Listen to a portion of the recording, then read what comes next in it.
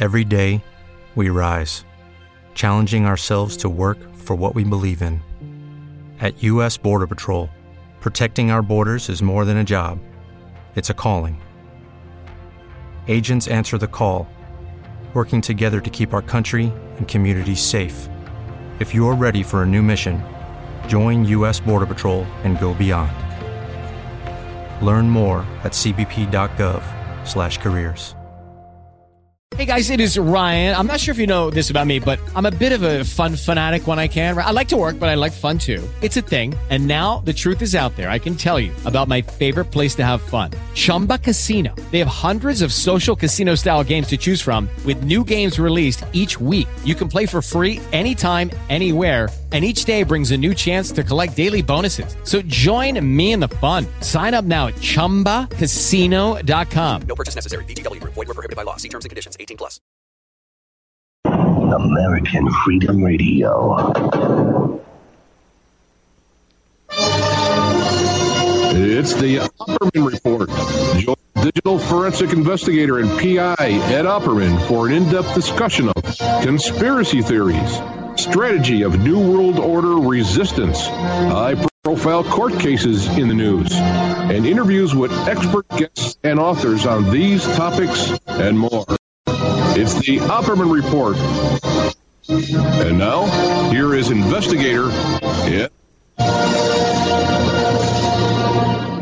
Okay, welcome to the Opperman Report. I'm your host, Private Investigator Ed Opperman, and this show is brought to you by emailrevealer.com. You can go to emailrevealer.com, get an autographed copy of my book, How to Become a Successful Private Investigator.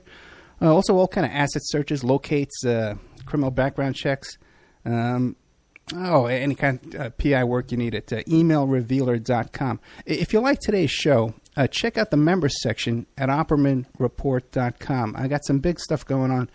We just loaded up a show with A.J. Weberman, who's authored the book Coup d'Etat in America, and he just came out with a new book called Jerry Did It. And it's about Jerry Fleming and AJ's friendship with Jerry Fleming, who turns out to be one of the JFK assassins. Also, too, I got another show I just put up there just minutes ago. I don't even know what the title is, but it's with this woman, Kimberly, and she has this whole theory about how her father and her uncle were involved in not just the Zodiac killings, but also, too, the escape from Alcatraz. So that's some fascinating stuff, and she just contacted me, too, to tell me that the cops down there are doing some DNA work on it to see if they can match it to the Zodiac. So that's could be some breaking news. That could be a big deal.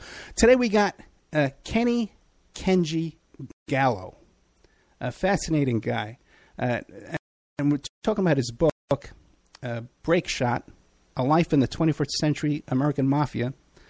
He's got a blog called Breakshot blog, and also too another one called BetterLivedLives.com. Fascinating guy, Kenji Gallo, former organized crime figure, porn, drugs. Pretty much an average week here at the Opperman Report. So, Kenny, are you there? Yes, I am. Hey, great. Thank you so much for coming on the show. Yeah, no problem. No problem. What can you tell us about yourself? Who is Kenny Gallo? Well, we'll refer to who I was. I was, born in 1968, so I grew up in Southern California. I mostly grew up in Orange County, California. And at an early age, about 13, I became involved with organized crime members that were connected to the Medellin cartel. And I started transporting things for them, young age. I helped them transport. I helped them hide cocaine back in the days. I knew Griselda Trio Blanco. They made a movie about her cocaine cowboys. Went to a party with her for a birthday party for her son, danced with her. I mean, it's like, and the whole time I was there, I always looked up to some of these other guys, which were LCN guys. They were always different. They were looked up to be different. And LCN is La Cosa Nostra, in case anyone doesn't know. It's the traditional mafia, Italian mafia. And I decided that's what I wanted to be, even though I'm half Japanese. I decided that I wanted to be one of them, and I started working towards that. I learned how to be a bookmaker and a drug dealer early, about 13 or 14 years old, and I just kept working on it. And before long, I hooked up with Los Angeles crime family, which at the time was in a little bit of turmoil, and then later on got taken over by Peter Milano and his brother Carmine. Peter became the boss, and Carmine became the underboss.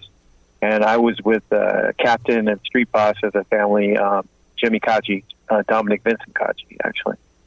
And I worked up from there, and I went all around the country, went through my escapades in Las Vegas, and then in around 1990, probably 1998, I got connected. Well, I already knew some Colombo guys anyway. I knew other guys, and I ended up transferring to Brooklyn, New York.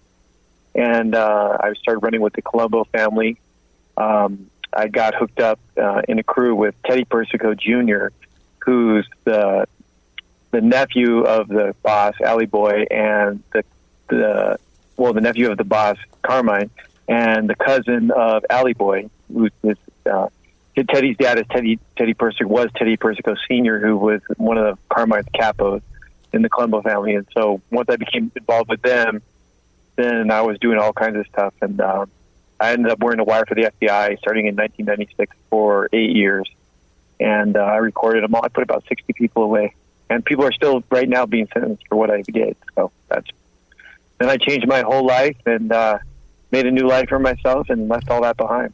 So I pretty much wrote about it and continue to write about it and do new things to help other people, and that's what I do. Well, let me ask you this. Now, when you were 13 years old and you started getting involved in coke dealing and stuff like that, working for these, you mentioned the woman from the Cocaine Cowboys movie, right? Yeah. Did you have any kind of arrests back in those days? Like assaults and stuff? Yeah. Yeah, I had assault and battery, assault with a deadly weapon. I mean, probably like 3 or 4, I think, back then. Okay, so you had a lot of small cases in California. A lot of cases, yeah. Okay, and then a really big question for me is, because I'm from New York, I live on the East Coast now, I'm in Vegas now, but what would make you motivate you to want to move from nice sunny California to Brooklyn, New York? Because if you're going to play baseball, you want to be in the major leagues. Yeah, I guess that's true. Yeah, I guess that's true. Okay, now the other thing too is now, how did you get involved in the porn business? When did that come about? That was in between 81 and 98? It was in the coke dealing days.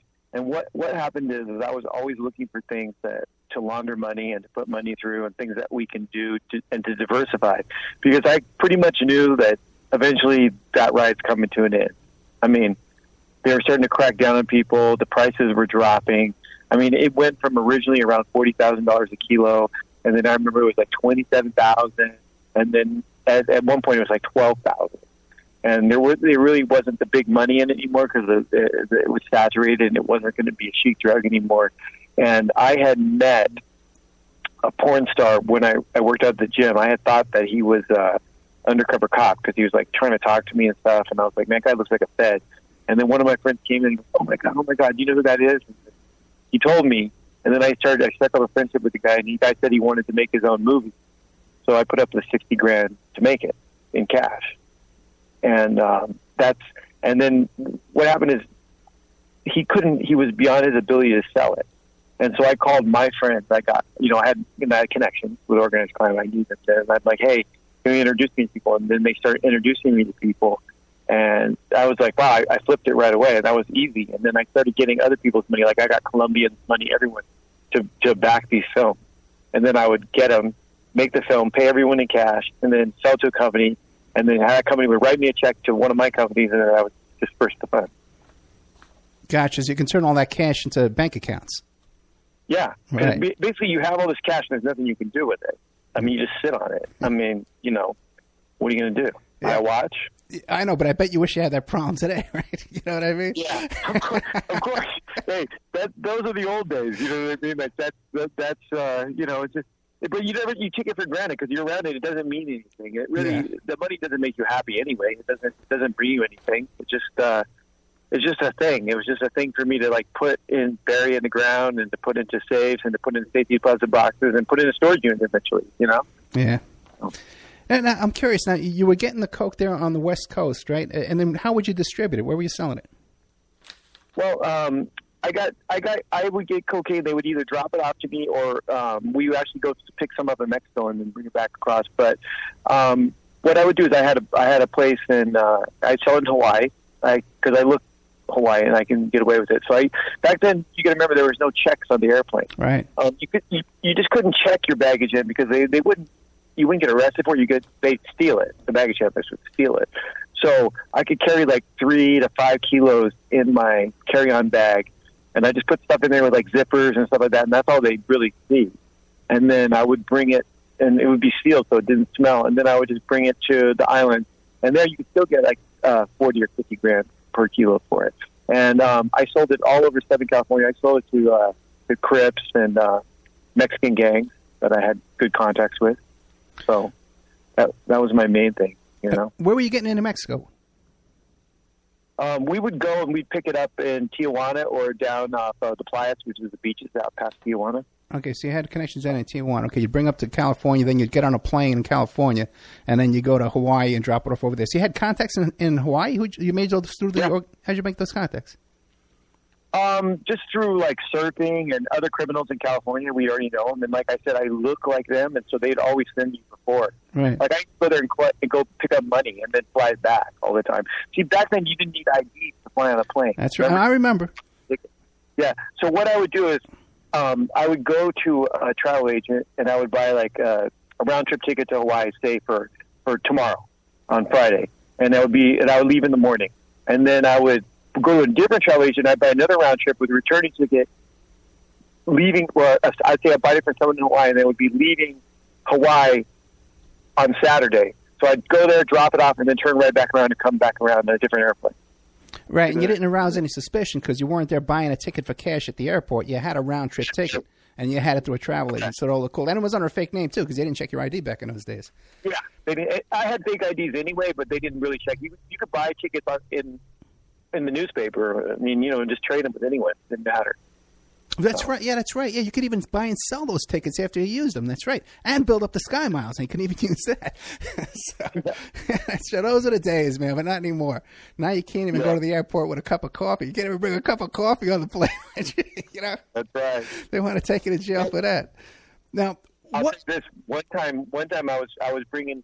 I had 3 kilos of coke in a carry-on thing, and I decided someone needed a favor, and they needed 3 keys in Aspen, Colorado one day. So I left Orange County early in the morning. I had to be back by the nighttime because I had a dinner thing I had to do. So I left Orange County. I had to go to Denver Airport. I go to Denver Airport, and I'm waiting in line. They just had, they had a metal detector. And all of a sudden, the buzzers start going off. I'm the next in line. They're going off. Cops run up with the guns out. And I throw my hands up. I'm like, this is it. Yeah. This is it for me. They grab the guy in front of me and they slam him down. And they're like, you, move, get away. And I'm like, okay. And I just walked right through. But he had guns in his carry-on. But it freaked me out. You know what I mean? Like, I was like freaked out, but I still made the trip. I made the delivery and everything. That was like crazy. Okay, but now what about the first time you went through the X-ray machine? You weren't worried that they would see bags of coke? No, it wasn't bags. It was kilos, like bricks. Right. And they didn't know what they were looking for. The X-rays were really primitive back then. The operators were, are just poorly trained and bad. They're looking for something that looks like a bomb or a hand grenade or a gun. And how would you get the money back? I'd pack it back on me again. Same thing. Okay. Right back. Never leave it out of your sight. But remember, I was really young then, and I don't fit the profile of I work with an undercover cop, and he was a dirty guy, and he gave me the DEA reports on what they look for to flag people in airports, using the payphone, looking nervous, sunglasses, tattoos, etc., like paying cash for tickets. So I already knew. So I'd carry a backpack with a bunch of books. Really, I'd just sit there and read my book and dress nice, not overly nice, but just nice, and do my thing. And I just I don't fit the profile of traffic. And how old were you? I think my first time to Hawaii, I was 17 when I did that. 17 years old. And how old were you when you started getting involved in a porn? Right around probably 19, 20. Right around there. Maybe Oh, man, 18. you must have been having a ball then. Forget it, right? Well, see, back then, because I went to a military school, I went to all boys boarding school. Right. So you can, magazines go around, and then the next thing I know is I'm like on the set, and I'm paying these people, and there's girls that I recognize from like Playboy, Penthouse. You know what I mean? Like I know 'em. Yeah. Like I'm right there, I'm meeting them in person. So yeah, it was like a crazy, crazy life at that point. It seemed like it was all good. Yeah, it must have been like a kid in a candy store. It was. Now, let me ask you a question. Now, what was the case that caused you to turn and start informing on your former friends? Well, it wasn't. The thing is this: I didn't have like one case. It was like I lived this life, and like Jerry. There was an undercover cop that I was close with, and we used to like rip off people, and I would give him information, and then he would give me information to keep me in business, and we used to get a lot of coke. We made a lot of money together, and then I got busted, and I remember that Jerry. Hey guys, I got a great new deal for you. It's called Factor, America's #1 ready-to-eat meal delivery service. Now, I want you to take out a pen and paper and write down Opperman 50, OPPERMAN 50. Now, Factor's delicious ready-to-eat meals make eating better every day easy. Wherever tomorrow takes you, be ready with pre-prepared, chef-crafted, and dietitian-approved meals delivered right to your door. You'll have over 35 different options a week to choose from, including keto, calorie smart, vegan, veggie, and more. There's even more to enjoy with over 55 nutrition-packed add-ons that help make your weekly meal planning even more delicious. What are you waiting for? Get started today and have a feel-good week of meals ready to go. 2-minute meals. Fuel up fast with Factor's restaurant-quality meals that are ready to heat and eat wherever you are. Snacks, smoothies, and more. Discover a wide variety of easy options for the entire day, like breakfast, midday bites, and more. Sign up and save. We've done the math. Factor is less expensive than takeout, and every meal is dietitian approved to be nutritious and delicious. Factor is the perfect solution if you're looking for fast, upscale options done easily. Flexible for your schedule. Get as much or as little as you need by choosing 6 to 18 meals per week. Plus, you can pause or schedule your deliveries anytime. No prep, no mess meals. Factor meals are 100% ready to heat and eat. So there's no prepping, no cooking, no cleanup needed. Now head to factormeals.com/Opperman50, and then you use code Opperman50 to get 50% off. That's code Opperman50 at factormeals.com/Opperman50. OPPERMAN50 to get 50% off. Step into the world of power, loyalty, and luck. I'm gonna make him an offer he can't refuse. With family, cannolis, and spins mean everything. Now, you wanna get mixed up in the family business. Introducing The Godfather at ChumbaCasino.com. Test your luck in the shadowy world of The Godfather slot. Someday, I will call upon you to do a service for me. Play The Godfather, now at ChumbaCasino.com. Welcome to the family. VGW Group. No purchase necessary. Void where prohibited by law. See terms and conditions. 18+.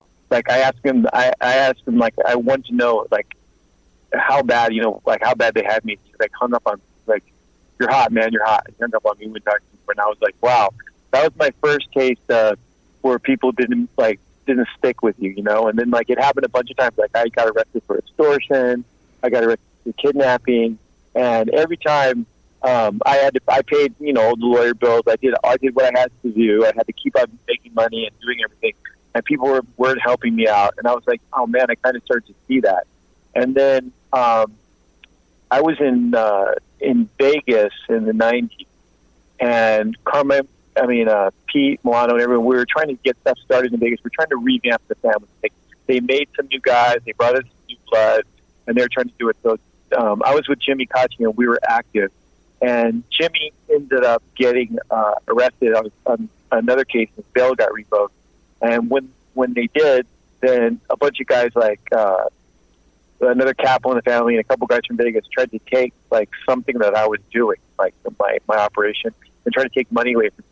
And at one point I wanted to fight them, and then and Jimmy's like, no, just let it go. And ended up letting it go, which was good because it turned into this big Operation Thin Crust and Operation Button Down in Vegas, where they took him down for like traveler's checks and all this other stuff. And they got me on one charge of mail fraud on that indictment. And I was planning on fighting it because I figured, even though I had never been off probation, parole, or in custody or out on bail, on bond, since I was 13 years old, basically. The whole time I'd been on paper, you know what I mean? Always in trouble. And I didn't know. I was like, I figured I would get like a year and a day for the mail fraud, really, basically, what I was looking at. And what happened is then Herbie Blitzstein got killed. And in Vegas, and Blitzstein was a loan shark and used to be with the Chicago outfit. He was with Tony Spilotro, and he was a good guy. And the feds turned the whole case into like a mob case. And it really wasn't. It was about two federal informers actually owed him a lot of money, and they're the ones that pushed for it. Like I was at a meeting at Blueberry Hill Restaurant in Henderson, where I was with that Stevie Sino, who was a LA mob guy, and then I was with a couple other guys, and those guys were pushing to do something to Herbie, and Stevie said no under no circumstances. And at that point, I was the go-between between Jimmy Kachi, Stevie, and the rest of the group, because Jimmy was in custody, but I could visit him at Terminal Island. So I would come back and bring messages to everyone, and I had the attorney that could have private meetings with him. And then I would tell the attorney, give him a slip of paper, tell him what to say, and then he would come back and give me an answer. So I already knew what was going on. I knew that they had no authorization for it. And then Herbie got killed. And so I was in Rhode Island at the time, and a guy named Charlie called me.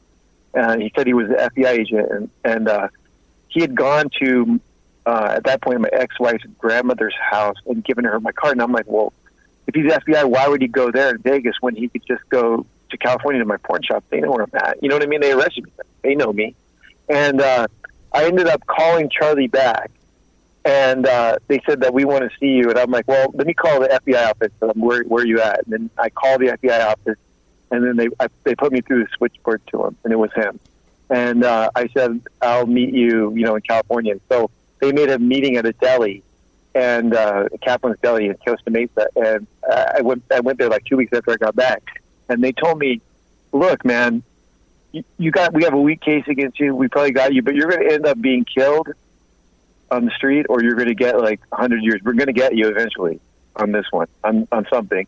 And they're like, we watch you all the time. You work hard. You get up early. You don't drink. You don't party. You're just trying to make money. And then they said, we want you to do some of this. And I'm like, I'm not really interested. What do I get out of it? And then they said, well, the only thing we can promise you is a fresh start. And I thought about it for a few minutes, and that was basically what I was looking for. And that was my way out, and it was over for me. And I wanted a fresh start. I just wanted to be a different person, So, how old were you? At that point, I think I was like 28 years old. 28 years old. He's still a kid. Now, you didn't go and when you started getting these cards at your mother-in-law's house, you didn't call up your lawyer right away and say, hey, what do you think?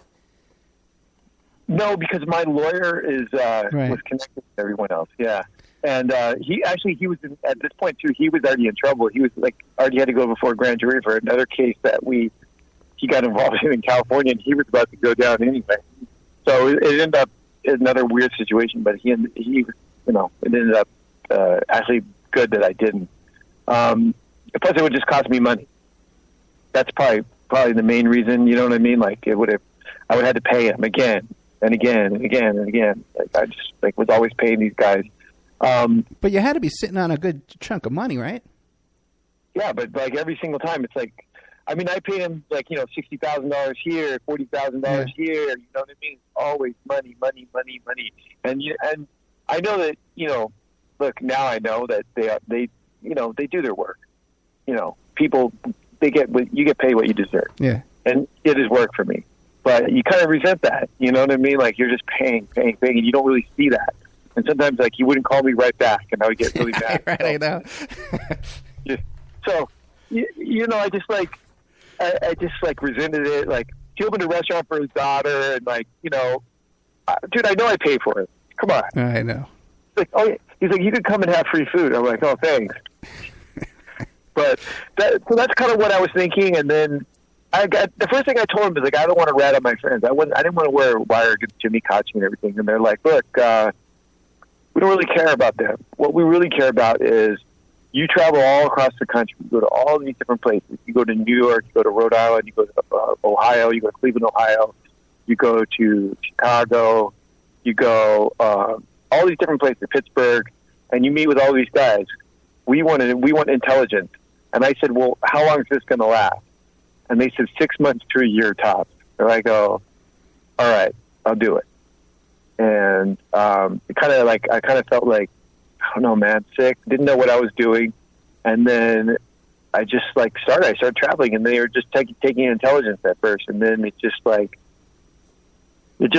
Once I got to New York, they started to ask me, well, we want you to meet with this guy again and this guy. And then it got bigger and bigger and bigger. And then a year went by, and I was like, well, I thought it was just going to be a year. And they were like, okay, we're going to do it for this much longer. And then another year went by, and it ended up being 8 years. Now, were they paying your expenses and paying for your travel and all this kind of stuff? Well, at first they weren't.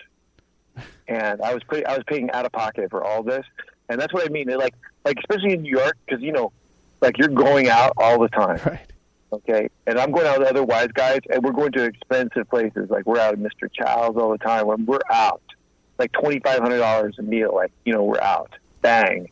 And, you know, we were going places, going to the ball game, we're doing this or guys are out gambling all night, and I'm there, and then I got to give them money, and then maybe I'll get repaid, maybe I won't timely, you know what I mean? So it's like a lot.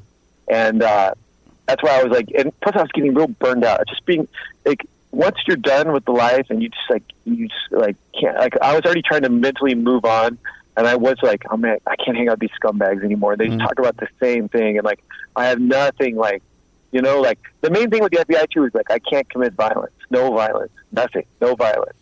And it's hard to live in that world where, you know what I mean? Like, you gotta, in a heartbeat, if you're around sharks, man, and someone attacks you got to respond right back. I mean, you have to. You can't be a mark. You can't, you know. And it was real hard, you know, for me not to, like, crack some heads and stuff like that. So it was. So the FBI started paying you. How much a month were they paying you?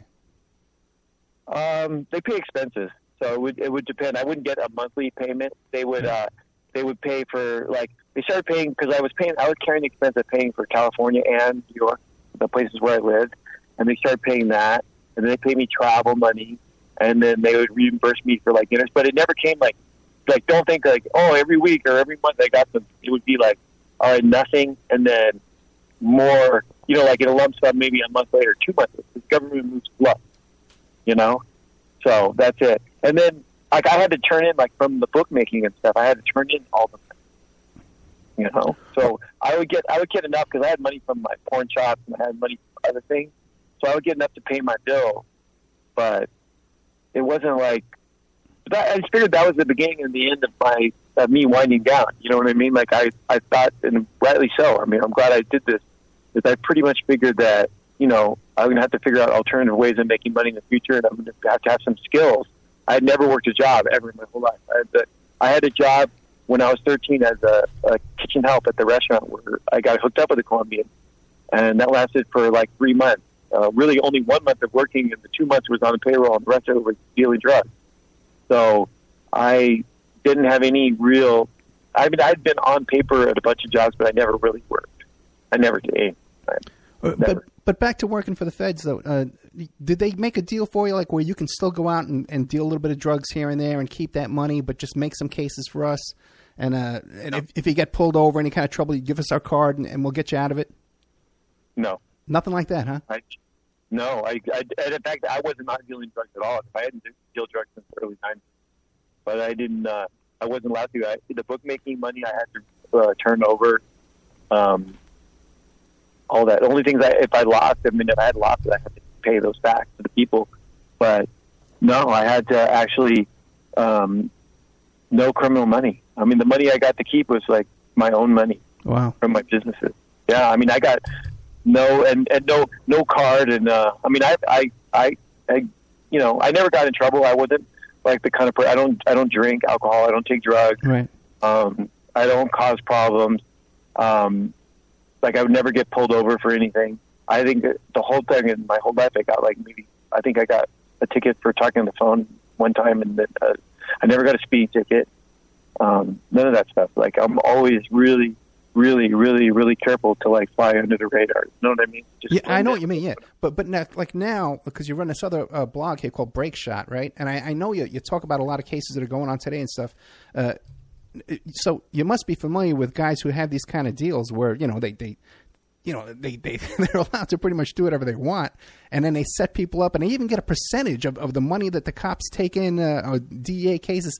When they bust, if there's like $1 million there, they'll get like a percentage of that money. You've seen those deals.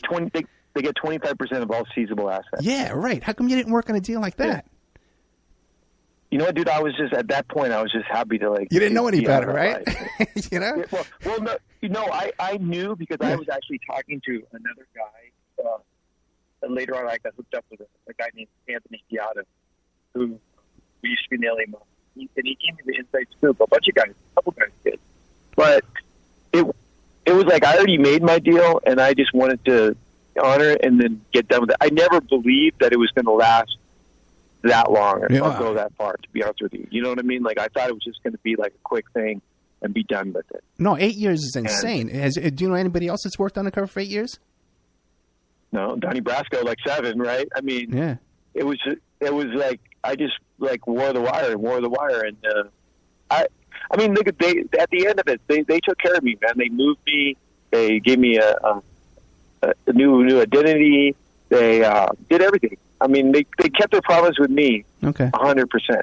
And I can't say it, but I know a lot of other people, and I know of a lot of people that have gotten those other deals where they're out still committing crimes, and they're doing this, and that is like, and that's like the whole seizure thing to me is not good. It's not good because they like I can see when a guy's blatantly dealing drugs, the money comes from it, but when they're like taking people's money that are like barely attached, people's like, dude, come on, it's wrong. You know it, it's wrong. You can't take someone's house when the family lives in it, and the majority of the money didn't come from the guy's operation. It's crazy.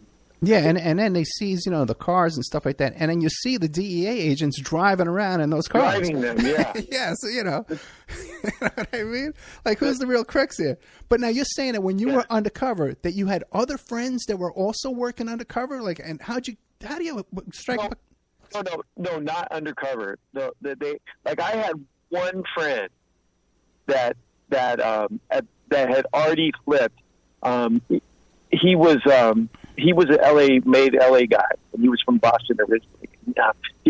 So there's the major thing about if anyone wants to know about the LA Mafia, they can read Jimmy Fadiano's book. He was like the first informant. It's called The Last Mafioso.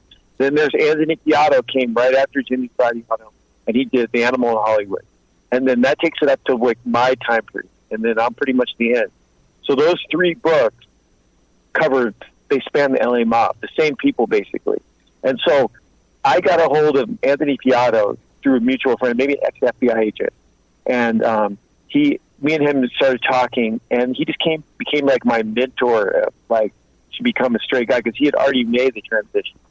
But no one else knew that I was undercover. I mean, there's like 3. Hello, it is Ryan, and we could all use an extra bright spot in our day, couldn't we? Just to make up for things like sitting in traffic, doing the dishes, counting your steps, all the mundane stuff. That is why I'm such a big fan of Chumba Casino. Chumba Casino has all your favorite social casino-style games that you can play for free anytime, anywhere with daily bonuses. That should brighten your day a little. Actually, a lot. So sign up now at ChumbaCasino.com. That's ChumbaCasino.com. No purchase necessary. VGW Group. Void where prohibited by law. See terms and conditions. 18+.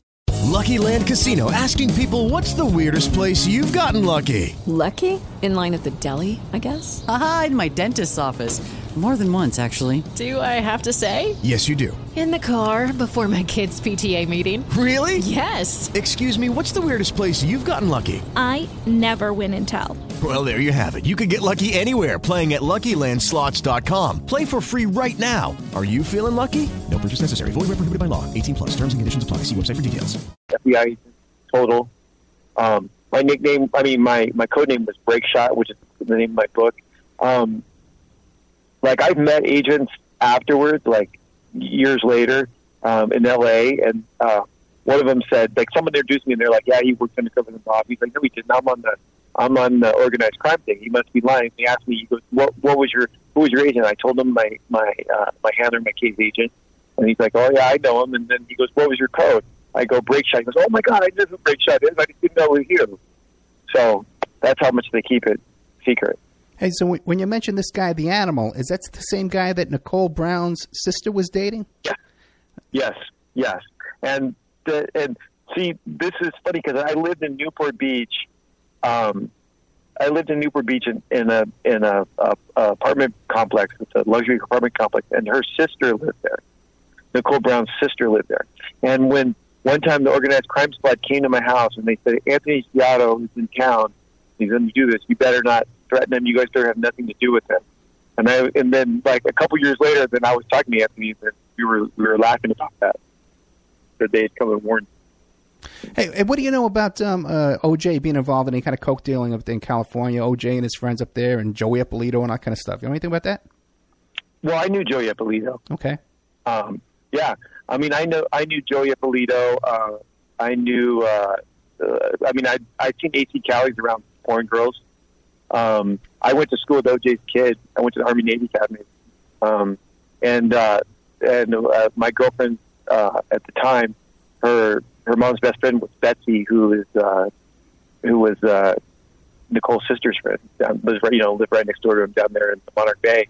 But I know that OJ was involved in coke dealing. They were users. AC was a user. AC used to do some stuff for Joey, I believe.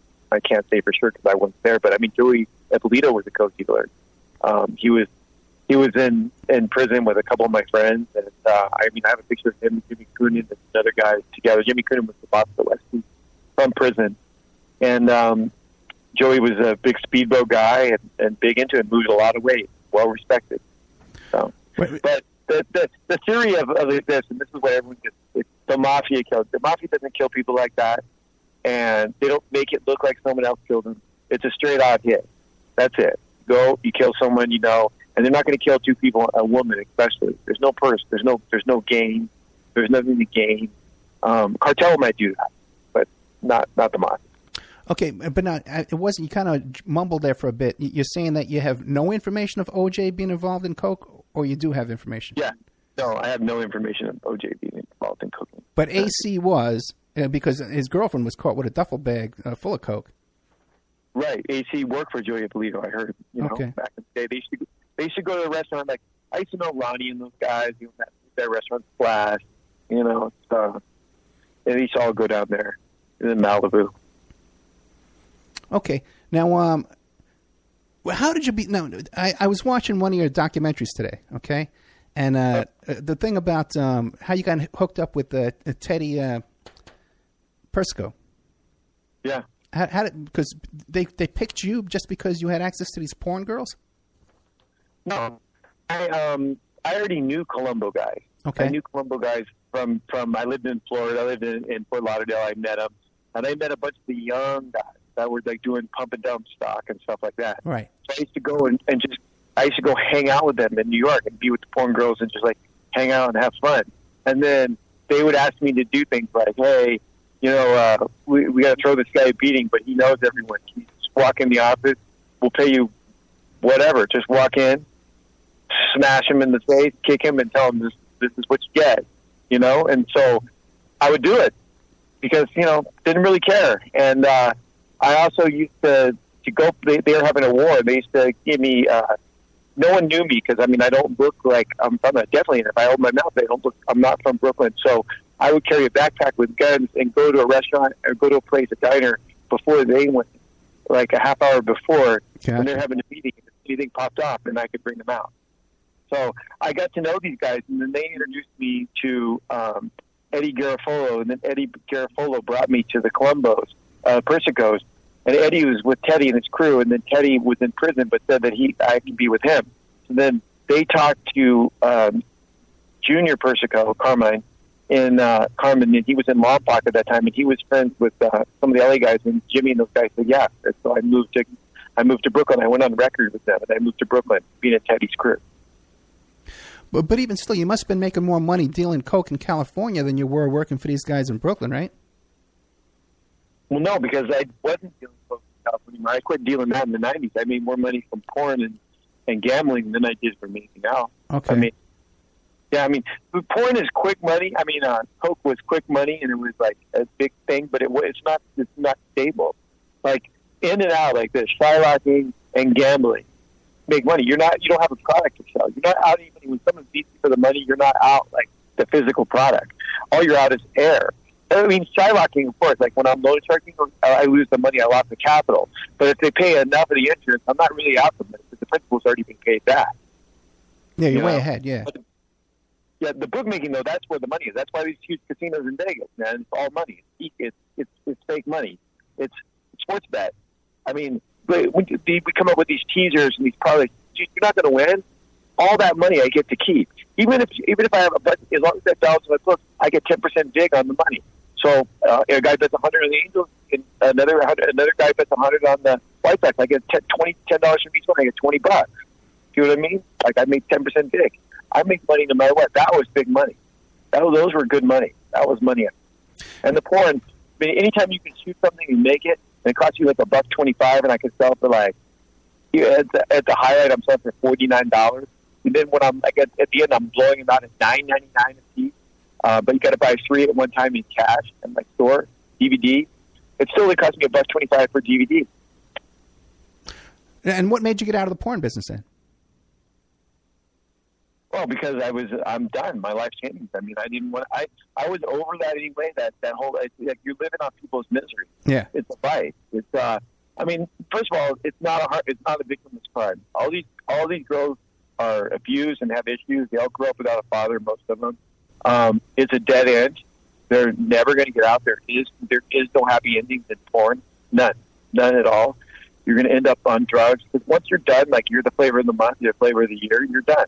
Now what do? You got all these movie guys, and you're notorious. You can't make any money. So what are you going to do? Be a prostitute? You're living on people's misery, and it just wasn't something that I wanted to do, and I didn't change my life. And it was already, like this. I don't like it's crazy, but I didn't mind robbing somebody or like shylocking somebody because hey man, you're a grown adult, and you took that money from me. But man, it's just like it got on my head. It just got in my conscience over and over again. I didn't want to do it, and like I was pushing away from that.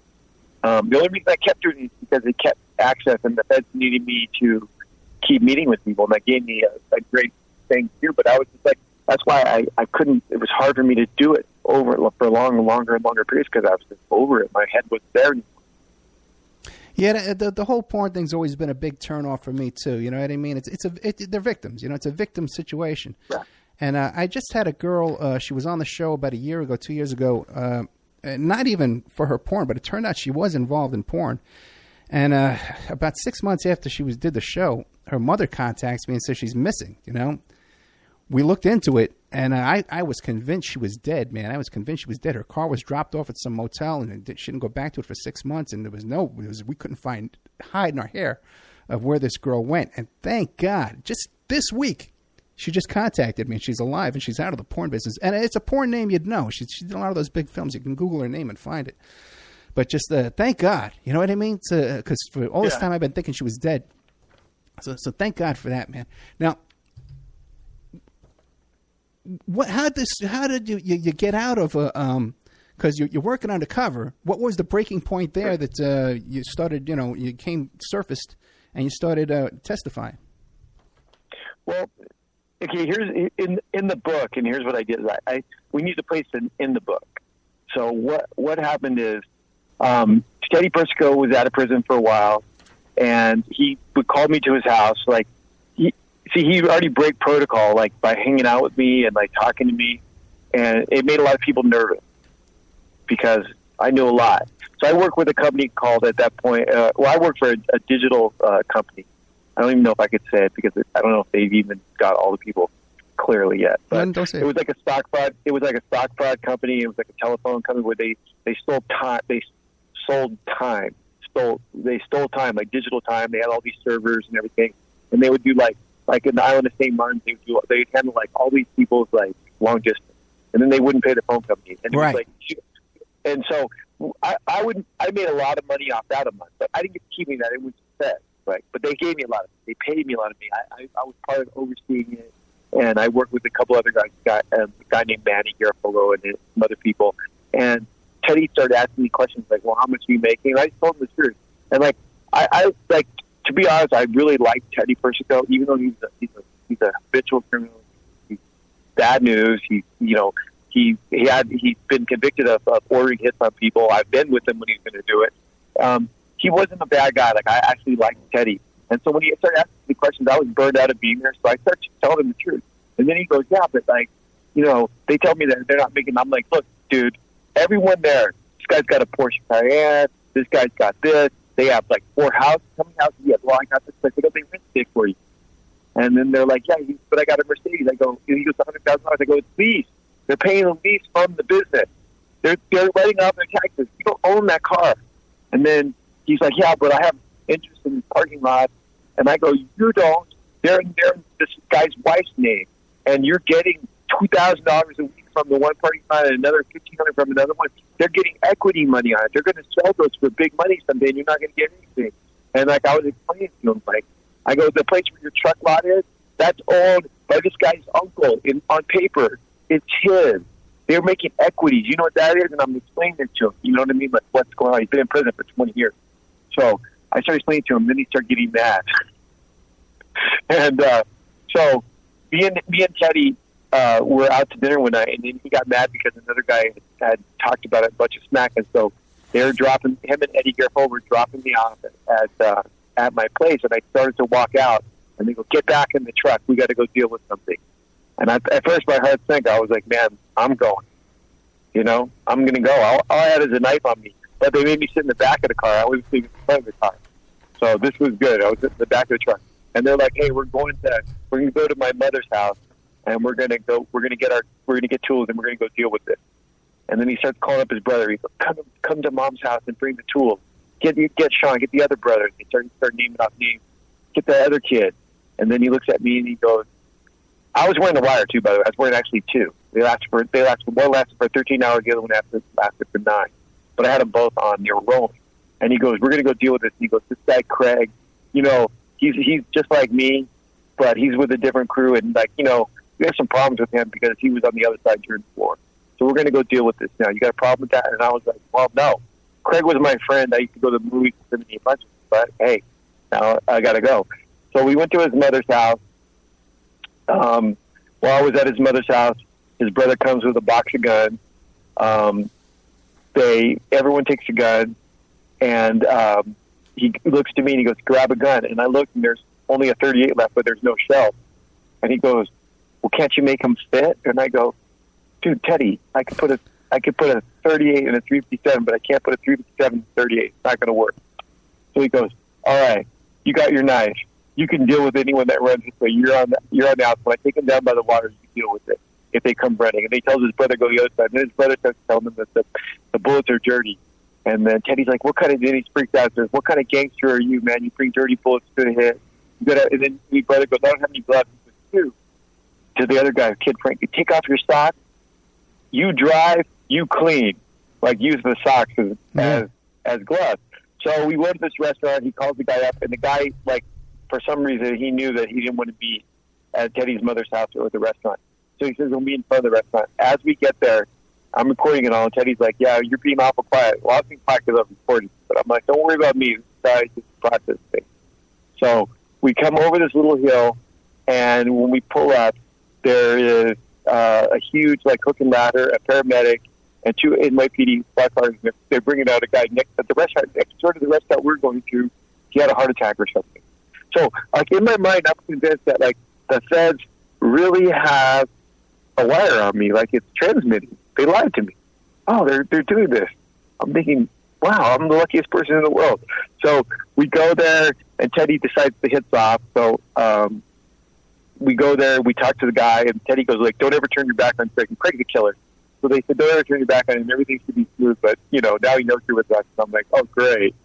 And that's how I ended the book. But in reality, is like about a month later, I got called to a sit down by Manny Garofalo at a restaurant, at a diner. With Lucky Land Slots, you can get lucky just about anywhere. Dearly beloved, we are gathered here today to... Has anyone seen the bride and groom?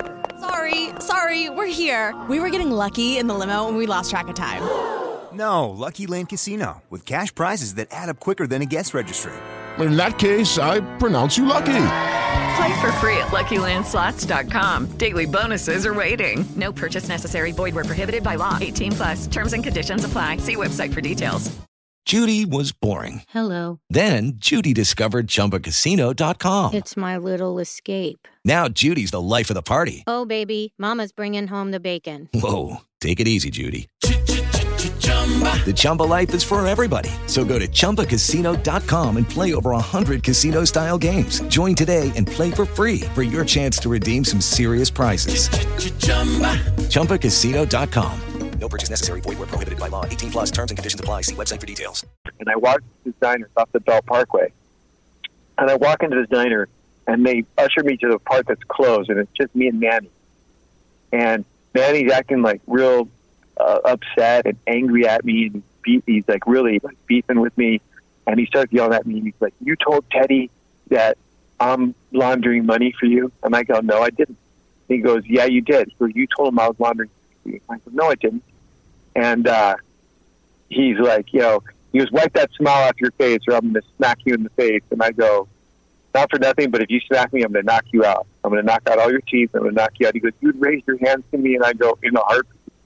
So, like, at that point, I made the decision, because that was like, that's the end right there. Yeah. But I was so burnt out on being in this that I was like, screw you and screw your threats. I don't care. I will knock you unconscious. And so I got up and I started to walk out. He's like, I want you to get in the car with me and go to the truck depot, basically on this one part of Staten Island, right next to Fresco landfill. No way.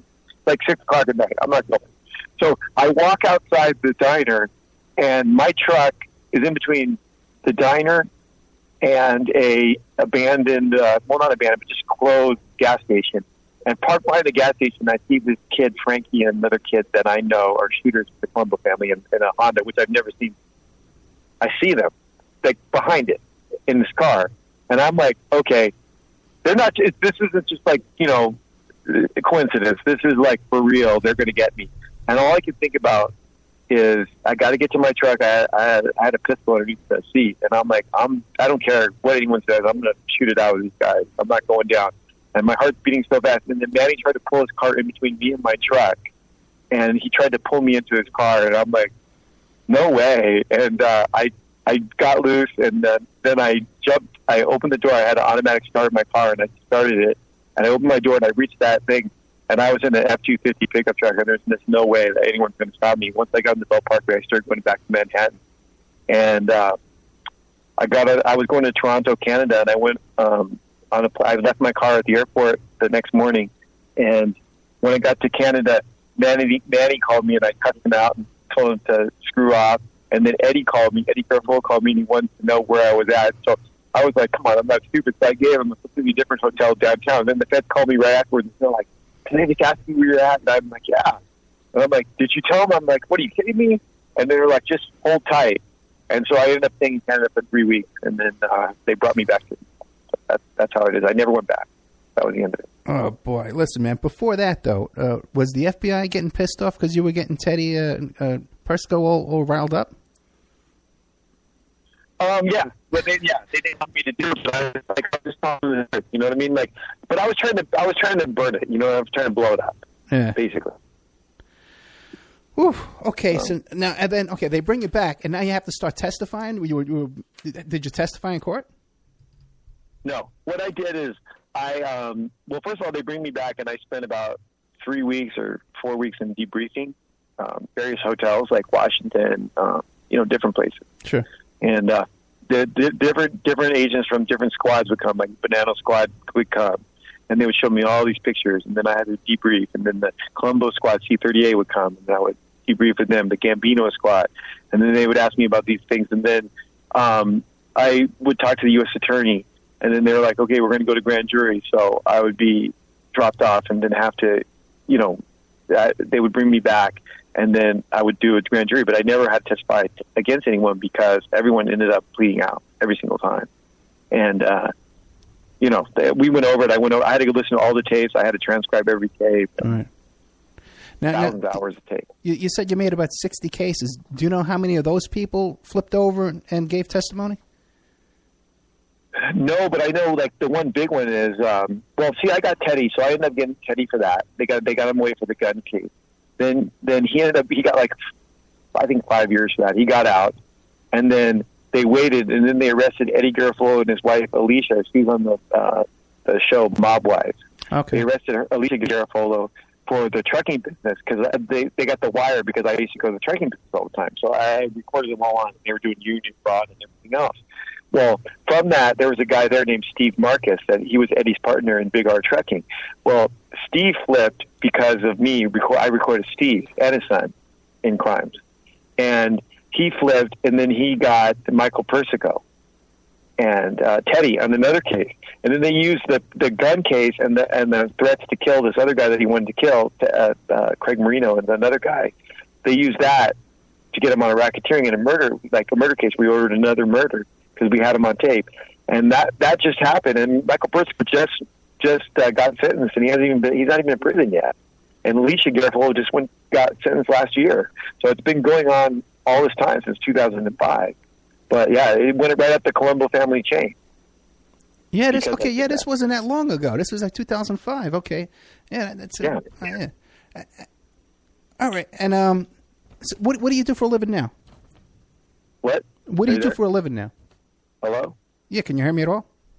Yeah, now I can hear you. All right, sorry about that. What'd you say? Yeah, what do you do for a living now? What I do now is I'm a writer. I write. I wrote my book Breakshot. I wrote screenplays in California. I'm a WGA Writers Guild of America writer. I wrote screenplays that went to History Channel. I sold a couple of them. I sold my own story, and I'm a personal trainer. I train top guys in boxing. I'm a Brazilian Jiu-Jitsu black belt. I worked for a top boxing coach in the world. Guys that train Manny Pacquiao and everyone. And so I train world champions, actors, actresses, and then I moved to a farm in Illinois, and I train soccer moms, and I train people with Parkinson's. I do a thing called Rock Steady Boxing program.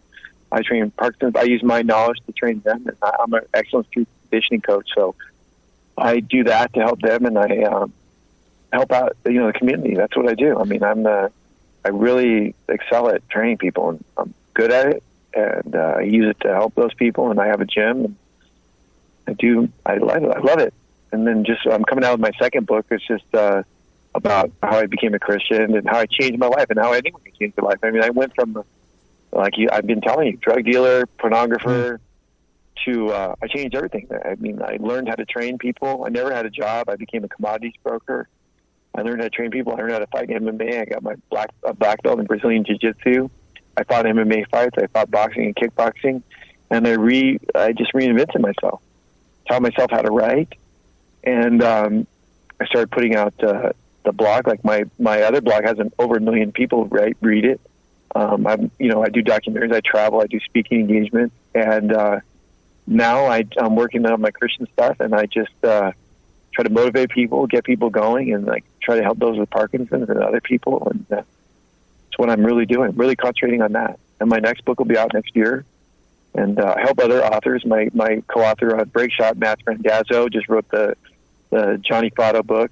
He was a guy that his dad was the boss of the Iowa family and was Al Capone in Chicago. And it's a real good book. It's coming out this week, maybe tomorrow, I think. So. Okay, I'm working on the Family Secrets tour with Frank Calabrese Jr. We're going to give tours through Chicago, the crime. Okay, we're going to be taking a little break in a minute, and when we'll come back, we've got some more time. I want to talk to you about the Johnny Fratto book. But you're saying you live in Illinois right now? Yeah. In a farm. Now, how'd you wind up over there? My wife is from here and got married. she wanted to move back, and I was burnt out of California and Los Angeles. The movie, I figured out the movie business just wasn't for me. It just wasn't the TV and thing. I just didn't like it. It's just not. I don't like writing like fake stuff, and it's it's all set down, and that's good for them. It's not good for me. It's not something I want to do. So, gotcha. Okay, so we'll come back with more of Kenji Gallo. The book is Breakshot: A Life in the 21st Century of American Mafia. Also, too, we'll be talking about his friend Johnny Lou Fratto's book, Now That I'm Dead. All the secrets from Johnny Lou Fratto.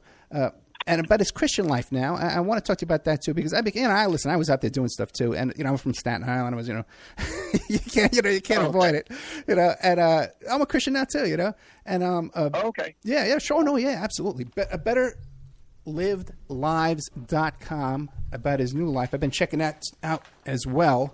A lot of great stuff in there, too, with Kenny. What do you like to be called, Kenny or Kenji?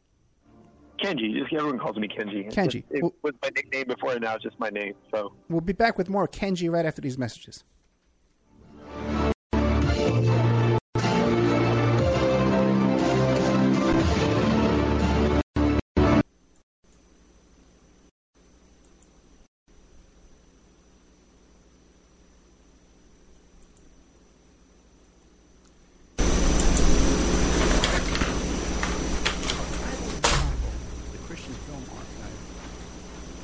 Paying for vintage Christian films. They are dedicated to preserving and restoring classic Christian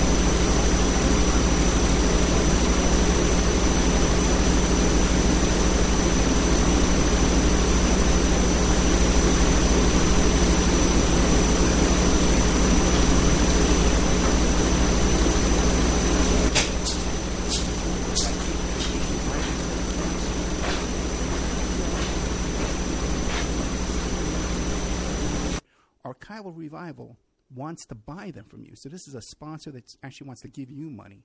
And all you have to do is contact them, tell them what you have. If you're in the UK or Ireland or Africa, these films are all over the world, and they're gathering dust, and they're going to deteriorate if they don't get into the hands of Archival Revival. So that's archival.revival@gmail.com, or the blog spot is archivalrevival.blogspot.com.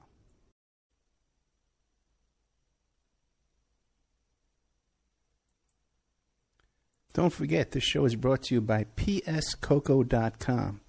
Phoebe Sod is an independent curator with the Cocoa Exchange. The Cocoa Exchange is formerly known as Dove Chocolate Discoveries, and they make the finest silky smooth chocolate because the products start with the best cocoa beans, which are tested for quality and flavor by expert technicians. The Cocoa Exchange offers not just premium chocolates, but anything from sauces and spices to brownie and cake mixes, and even coffee and martini mixes. If you wish to treat yourself or someone you love to a sweet and tasty gift, then the Cocoa Exchange is the brand for you. So you go to pscoco.com, you click on the Shop Now button. You can see all their beautiful chocolates. You can order it right now tonight. It could be in your mailbox in a couple of days. Or if you want to get into the chocolate business, you want to be a chocolatier just like Phoebe Sod, you can click the Contact Us button, and you can learn how to get your own website, go into the cocoa chocolate business, and sell chocolate and make a little bit of money there. Remember, all these shows on Awake are brought to you by emailrevealer.com. You can go to emailrevealer.com and get a copy of my book, How to Become a Successful Private Investigator. But you also do all the kind of different services for you. An online dating service investigation. It's called an online infidelity investigation. And that's where you give us your husband or your boyfriend, your girlfriend's email address, and we trace it back to their online dating websites, and we return a list of all the dating sites that email is registered to. We can expand on that investigation and trace it back to porn sites, escort service sites, swinger sites, even gambling websites, and even prescription drug websites. If you think your ex-husband or something is addicted to prescription medication or involved in a extreme online pornography addiction, we can produce a report for you that you can use in court.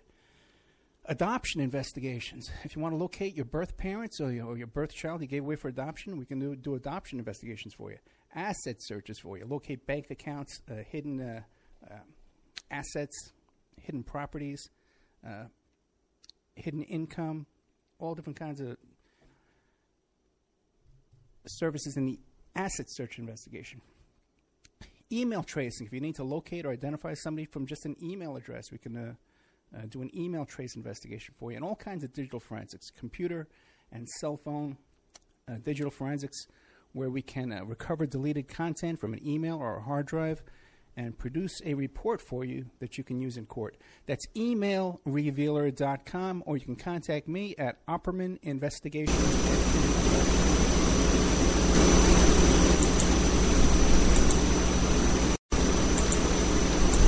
World Order resistance, high-profile court cases in the news, and interviews with expert guests and authors on these topics and more. It's the Opperman Report. And now, here is investigator Ed Opperman.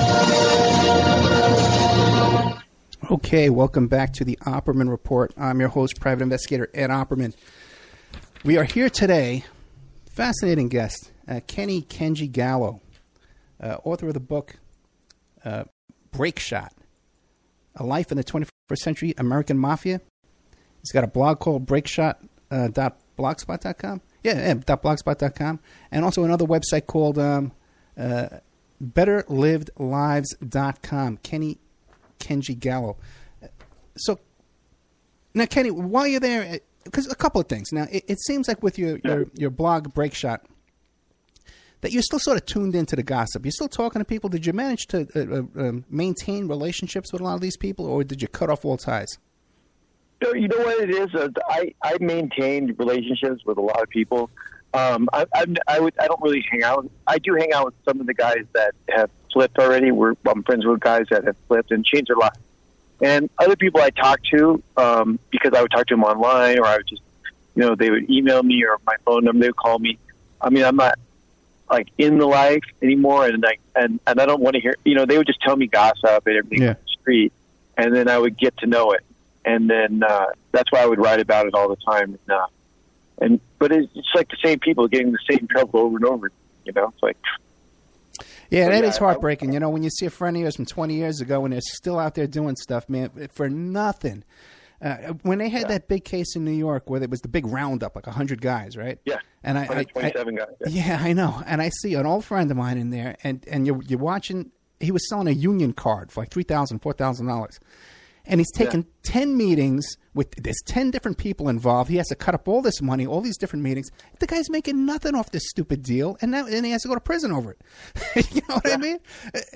Explain to people about that too. Like the daily grind. These guys are such hustlers. They never stop going 24 hours a day trying to hustle a buck. No, we call it the grind, being in the life. And what it is you don't get vacations. You're on 24/7. I lived in that world. You're always trying to hustle, and you have to have multiple streams of income, and you got to kick back a ton of it. Everyone's got a piece of it. You got a bunch of partners, but that's why you got to hustle so much. And you're just trying to keep your head above water. Then when you get arrested, you got to pay for your attorney. Like I said, it's like bond. It's like money that just comes off. You got to maintain your monthly nut. Mm-hmm. And it's like this. Here's what I've noticed. It's easier when you're younger.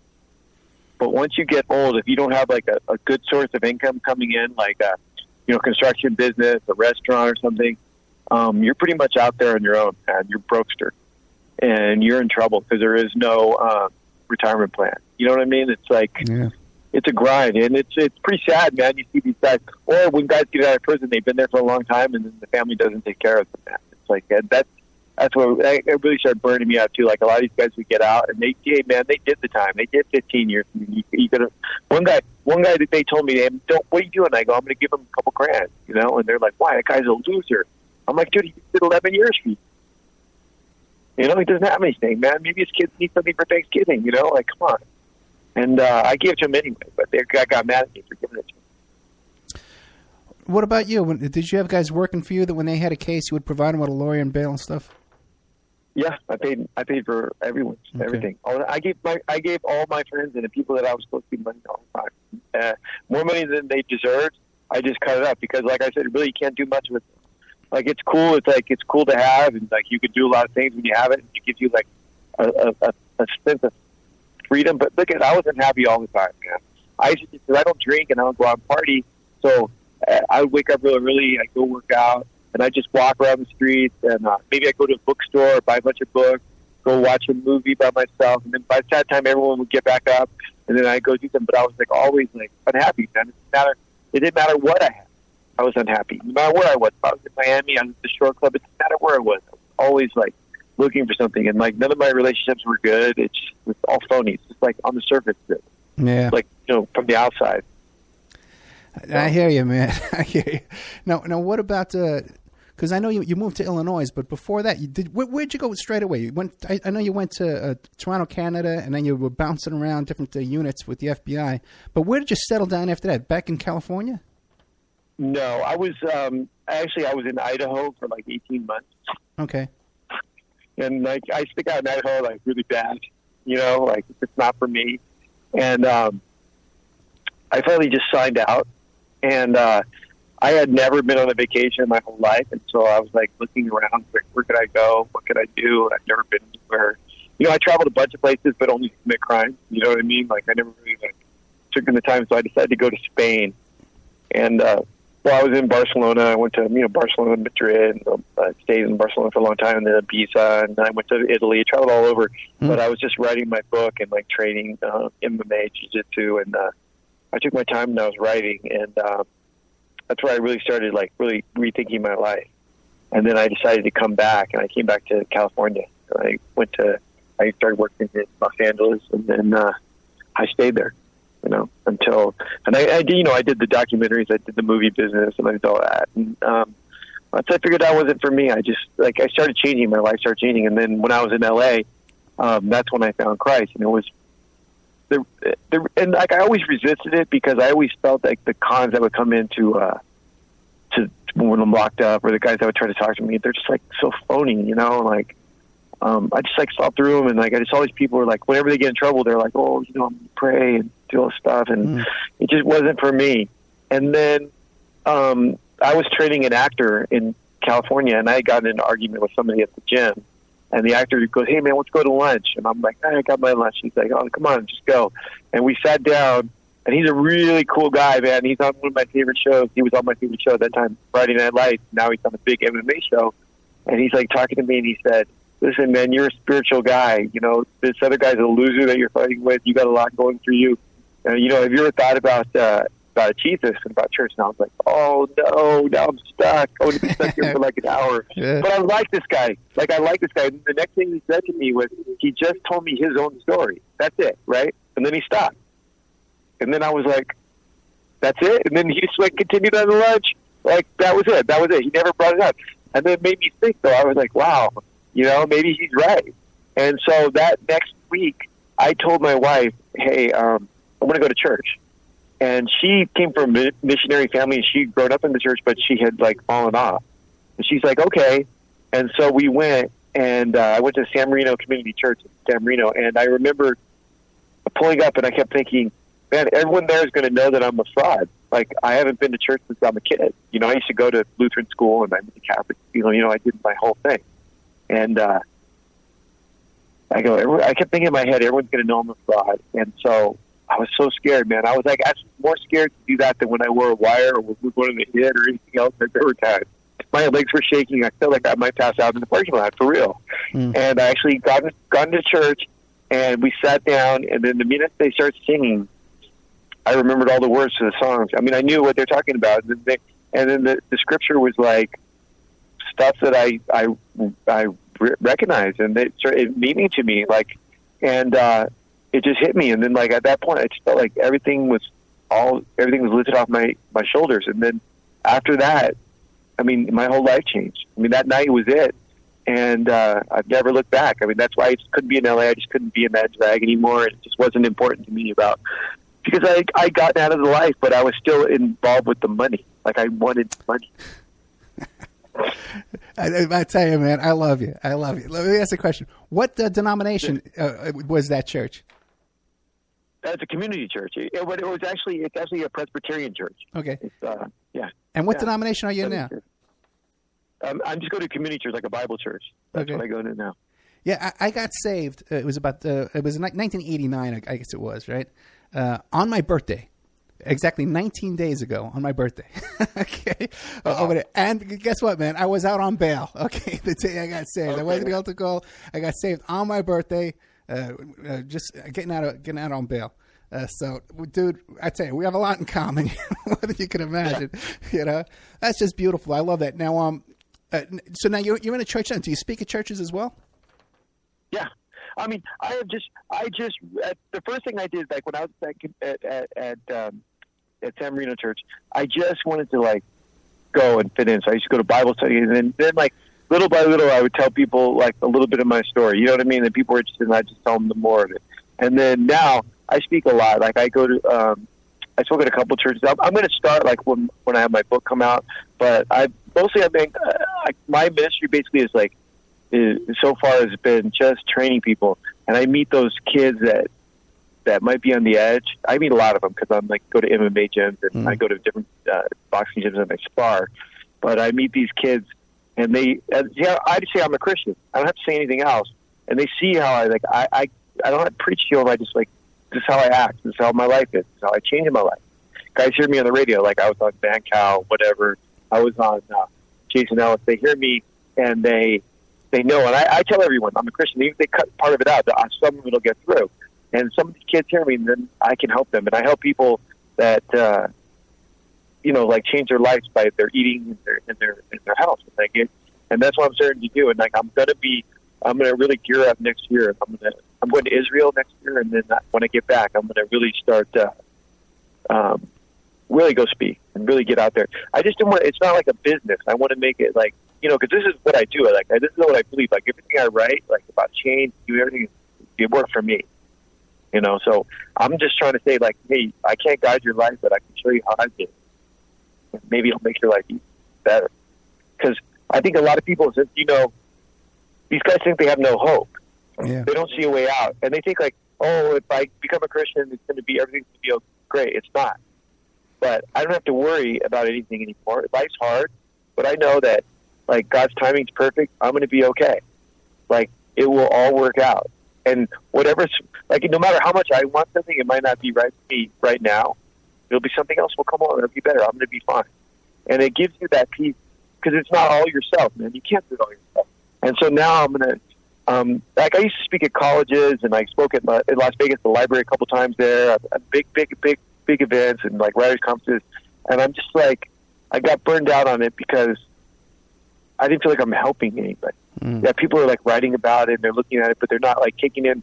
Like when I'm like, a lot of people didn't like my book because I told the truth about these guys. It's grinding. The life sucks. There's no happy endings in port or the mob. There's no old drug dealers. You know what I mean? There's a reason. It's not good, and you're not going to have a happy life. And I wrote something on Facebook, and people started attacking me because I said there's no success stories in crime. There's nobody. There's no success. And everybody goes, what do you mean? They start naming all these guys, and I'm like, Pablo Escobar dead. This guy, like Anthony Ricardo. I go, yeah, he died. Like, he's under indictment, basically. The feds are here. His daughter's an alcoholic, this, and this. And, like, there is no, they think money is going to bring happiness and success, and it doesn't. It's not about that. There's more.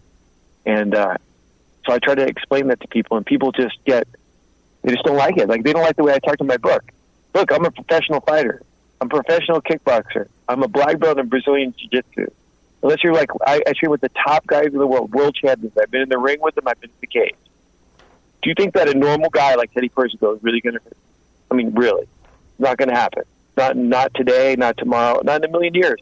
And they just don't understand like how much like a professional boxer like hitting you compared to a normal person who knew the difference. It's not even it's a joke. And they like when I talk like that, they get like, oh, you think you're like this? Well, it's true. It's not like I think. I just know. I train. If you train like 3 to 4 hours a day to overcome something, you're going to beat it. You know what I mean? And that's just that people just didn't like it, and they couldn't get that like that I could write, but they didn't understand that like that they're like, oh, you work with Matthew. Well, Matthew never wrote a book. He's like a 22-year-old kid. He didn't go to school for writing. We just looked at other books and other authors, like I like Cormac McCarthy and some other writers, and we just looked at how they wrote their book and structured it. Like, it's not rocket science. Science is easy. Just figure it out. You start looking at grammar books, you can figure it out, and you just do it. And we did it. And now Matt has a career. I have a career. Like, I have a career writing screenplay. Yeah, so Matthew Randazzo, you hooked him up with Johnny Fratto? Yeah. Okay. Yeah. How did that work? Okay, so now your next book is going to be about motivation, your Christianity, and how to stay out of trouble, and how to turn your life around, right? Yeah, basically how I changed everything, and about like my Christian journey, and how everything unfolds in life. Yeah, like that. It's pretty much done. It's all edited. I want to add like about 5,000 more words to it. And I'm just trying to figure out how I want to end it. That's all. Okay, as soon as you're done, give me a call. I'll put you right back on the air. But now, are you familiar with the Daniel fast? The what? See, man, I knew it. You got to look into this. It's called the Daniel fast. It's from the book of Daniel in the Bible. It's a Christian fast. And what you do, 21 days, no meat, no fish, no alcohol, no coffee, no cigarettes, 21 days, just fruits, nuts, and berries, no white bread, no white rice. And I got to tell you, man, you'll feel stronger than you ever did in your life. And it's a great way to kickstart when you want to break through on something. I don't know if you do any fasting. I did a lot of fasting and prayer. But this is a great way if you want to kickstart a chapter of your life. Daniel fast. You can Google it, Daniel fast. Look it up. Great spiritual fast. I will. The funny thing is that like 90% of that stuff, everything you say, that's what I eat anyway. Yeah, I know. Yeah. I don't drink anything. I don't smoke. I don't do anything like that. The only thing I would have to cut out would be meat, but everything else that's the staple of my diet. That's very. How about coffee? So coffee? You drink coffee? Yeah, I drink coffee, but it wouldn't be like not a big deal for me. For me, that's one of my big problems. I start drinking coffee, I get so lazy. I start back again 2 weeks later. I feel like crap. I can't get up in the morning. Can't do crap. So I've done a Daniel fast for 100. I think it was 130 days. I did the longest time just recently. Yeah, I know. I'm going to go back because I already feel I'm losing it. Great stuff. Very encouraging stuff. Now, tell us about what can we find in Johnny Fratto's book, because that's not even out yet. I'm looking forward to hearing that.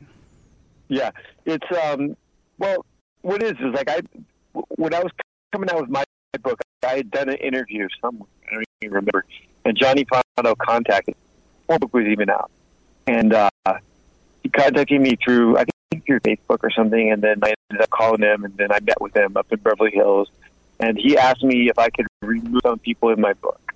And well, since the book came in at 138,000 words, we needed to cut it down to like 30,000 words. That was pretty easy because it was just too big. So I ended up taking out the people that he wanted me to take out. It didn't really have anything to do with the story anyway, not the narrative that I was telling. So I took him out, and then I became friendly with him, and he was on Howard Stern, and we just became, friendly. And I used to go eat with him, go up and have coffee with him, and go hang out in Beverly Hills whenever I was around.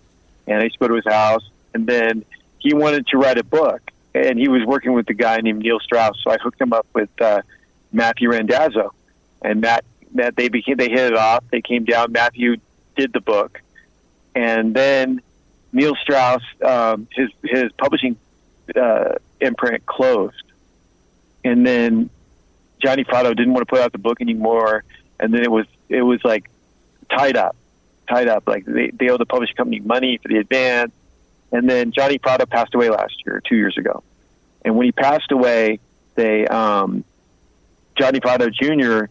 talked to Matt, and they decided to buy it back and then put it out.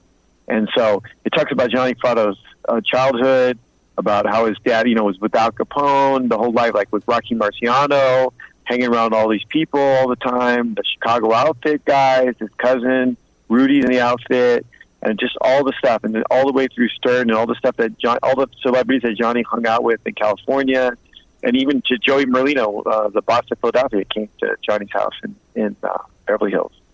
So all that's going to be in the book. And I think it comes out today, I'm pretty sure. Now, are you self-publishing these books through CreateSpace? No, my other book came out through Phoenix Book. It's sort of Matt. Okay. Matt made a deal. We made a deal with Phoenix Books in Beverly Hills, and my hardcover came out in Phoenix Books, and then my other book, then Breakshot came out came out through Simon Schuster in the mass market paperback, and then we had a lawsuit with. I can't really talk about it, but I had a lawsuit. I won back my rights, and now I put it out on my own. Yeah, I always recommend that too, because you're right, man. These publishers, they take everything, and they don't give a correct accounting. You know what I mean? Well, here's the thing. When we went to the lawsuit, they showed one thing to the judge, which was like really low. Wait, listen to this. So I just go on Amazon. I just went on Amazon, and I just looked up their author thing, and I got the book scan numbers, and it was like 10 times just on Amazon what they sold. 10 times, and the judge goes, "Well, how'd you get this?" And I told him, "I got it from Amazon. Look, here, I'll show you if you really want." He goes, "No." And he asked them, how does he have this and you don't have? And they're like, "Well," and he goes, "You have 6 lawyers working on this, and no one can tell me." He goes, No. So yeah, I literally, and I have to tell you, this is how I'll leave it. Is I never got paid a dime. Yeah. No, I did later. If you're a guy that can get your own publicity. Because if no one knows who you are, sure, you need a publisher to get the book out there. Yeah. But if you're a guy that can get your own publicity, you can call up anybody, get on the radio. You don't need them for that, man. You can turn down interviews. So you don't need those guys. Well, I mean, like I've been on all these shows. I've been in Vogue. I was in Vogue. I got a 6-page thing in Vogue. Right. I've been to Sweden. I've been on their TV. I've been on Swedish TV shows. I'm on the Sweden did a documentary on me too, and. Yeah, I don't really need them anymore. And besides, this time, the thing is this: like, I talked to my manager, my agent, and when they read my new book, and they're like, "Oh yeah, this is really good." But what the problem is? And I said, "What?" And they're like, "You're going to alienate 50% of your audience. You should tone down the Christian stuff." And I'm like, "But that's who it's for." And I wanted for the guy that may be locked up, or the person, the girl that's in a bad situation that isn't a Christian, a reason because of the subject matter, and they're like, "Wow, okay, this guy can do it, I can do it too." That's what I'm looking for. I'm not looking just to sell books. So that's what I'm doing now. So I'm probably going to end up, unless I get a publisher that wants to do what I want to do and doesn't want to change it, then I'll just go through that. But I have to be honest, and I had offers, and I'm going to look at them. Yeah, so. But that is so true, and it really is heartbreaking that they do try and tell you to tone down the Christianity and stuff, which is what are they kidding me? And all these people too. In your past, you talk about the people in the porn business and these big gangsters and stuff like that. Yeah. When you look back at their lives now, they all had that emptiness. They just had an emptiness in them. You're always you need something inside. Every single one of them have that, and you don't understand. Like they want to cut this out. This is the most important thing. Every guy that I had, and I feel bad for him, man. Like I actually pray for guys that I used to know that have passed away. I'm like, they died not knowing any better. So now you mentioned how Johnny Fratto got a hold of you and he asked you to take some names out of the books. Did any of your old friends and associates contact you as well and say, "Hey, come on, Kenny, can you just drop my name out of the book because it's causing me headaches"? Anything like that? Well, some of my old friends and associates would this is the deal. Like I didn't hurt a lot of people. Right. Okay. I didn't hurt them in the book, and I didn't hurt them with the FBI because they weren't part of the investigation. I purposely avoided them when I was wearing the wire. You got to use. There's guys that really deserve it, and there's guys that don't. And there's people that are just stupid that just don't know any better. And they never did anything to me, and I didn't hurt them.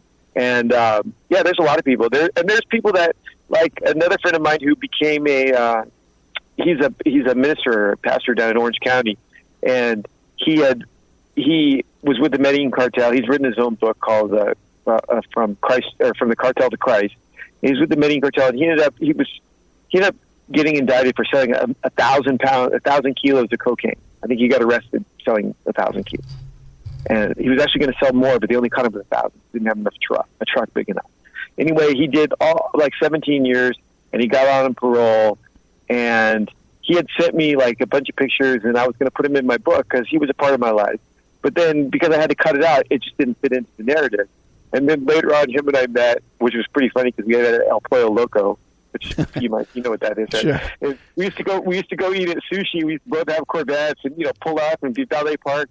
So we're meeting at lunch at El Pollo Loco. We pull up. I have a truck and he has a truck. We just laugh at each other. We go in and we're sitting there. And then he told me, I didn't know that. He told me that he's a Christian, that he became a minister, and all the stuff that he's doing. And I was like, wow. So, it comes full circle. But he was one of the guys, he's like, he didn't put me in the book. And I go, yeah, I know, you just didn't fit. He goes, 1,000 kilos of cocaine didn't fit. I go, yeah. I wasn't sure if you were going to get killed for it, so I just didn't want to do it. And so, yeah, there's other people reached out, and I didn't put people in. And, there's things that I toned down in there for other people, too. I got you. Now what about, because for a time you were back in California, in Hollywood, in L.A. and stuff like that. Did you bump into anybody that you had hard feelings with who came and said, maybe they're not going to pull out a gun and shoot you in the middle of a street, but they're going to give you a dirty look. You know what I'm saying, man? They're going to complain to you and say, hey, man, hey, you run into anybody like that? Well, I had two incidences. One, I was at a restaurant on Sunset Boulevard called Craving, and I was with a girl, and I was eating, and across from me sat down a guy from Brooklyn who's a neighbor of the Persicos, street guy. Mm. And he looks at me, and he's shocked. And then I told my girl, I go, I'm going to have a problem here in a few minutes, but I'll deal with it. So I slipped my steak knife underneath my napkin, and then his girlfriend got up to do it, and I told my girlfriend, go to the bathroom. And so I went up to him, and I'm like, hey, man, we have a problem?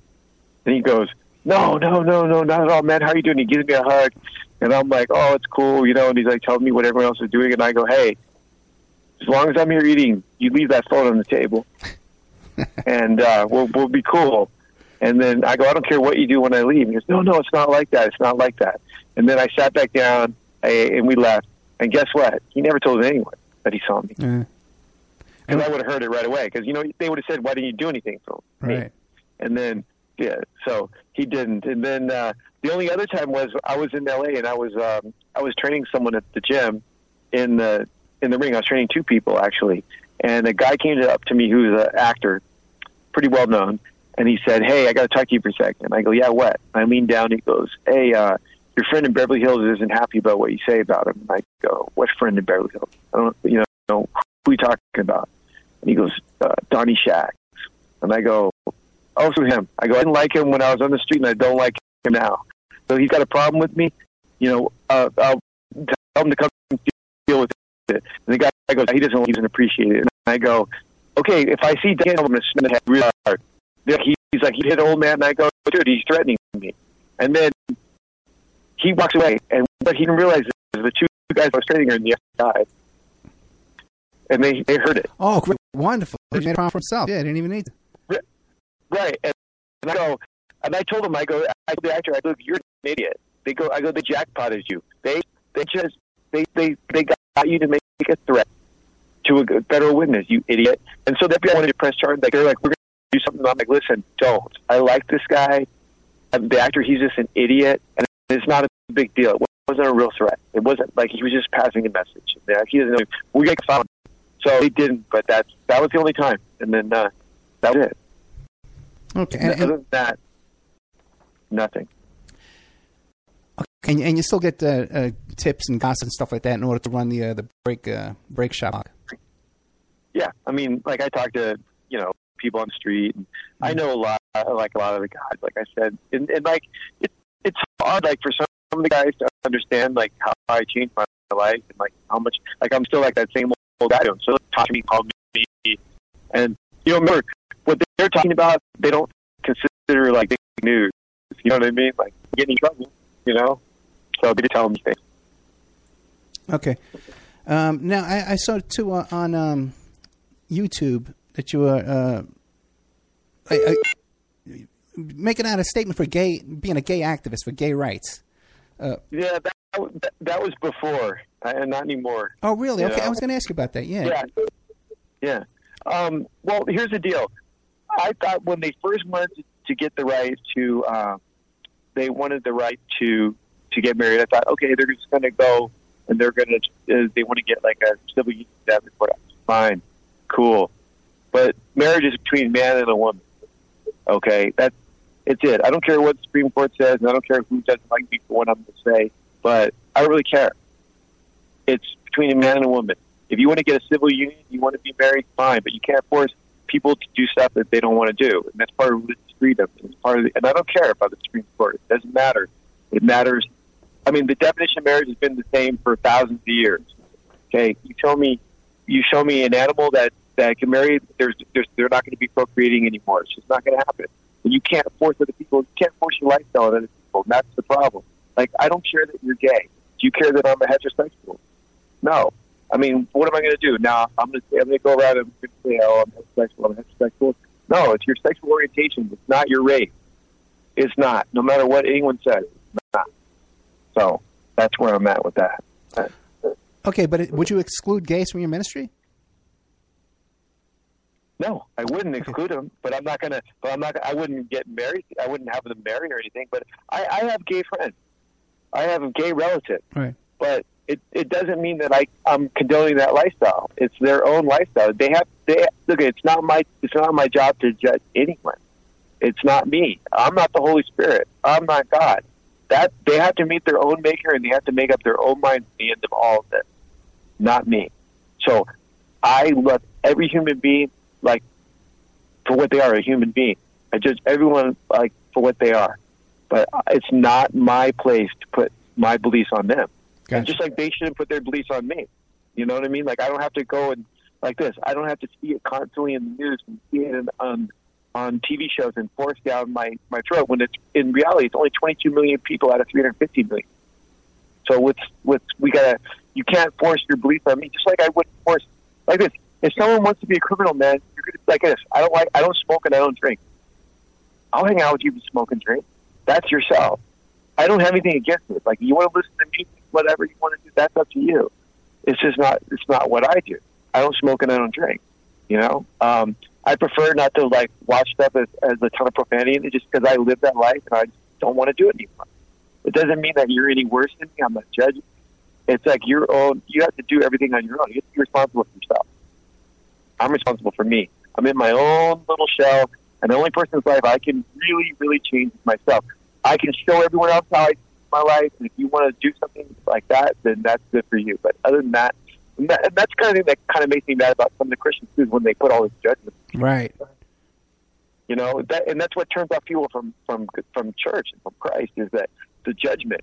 Immediately when you look at someone, you're like, oh, you're listening to rap, or you live this lifestyle. So, well, that's the kind of people that Jesus actually became friends with. Tax collectors, bad people. Like, if you're already good, you're not the person we're looking to help. So that's where I'm at. Let me ask you this now, and it's a little bit changing the topic. Okay. Because originally I saw a documentary about you. I'm not sure which one it was. It might be the one I watched today. It was a couple of years ago, at least 4 years ago. And I said, this guy would be a great guest on the show. And I sent you a Facebook friend request. And then it was really weird. This week, I guess it was like Monday, I started thinking I needed a guest. And I said, how about that guy, Kenji Gallo? He's an interesting guy, and maybe I'll contact him. But, I was lazy. I didn't do it.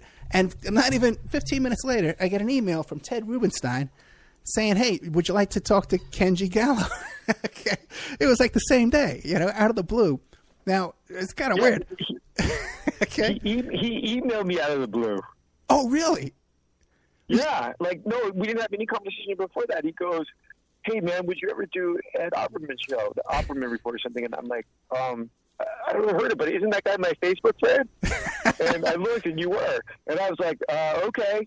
I mean, I didn't know why he did it, but I thought maybe, you had something, like you asked him to do it or something, but I thought we were already Facebook friends. No, we were Facebook friends, yeah.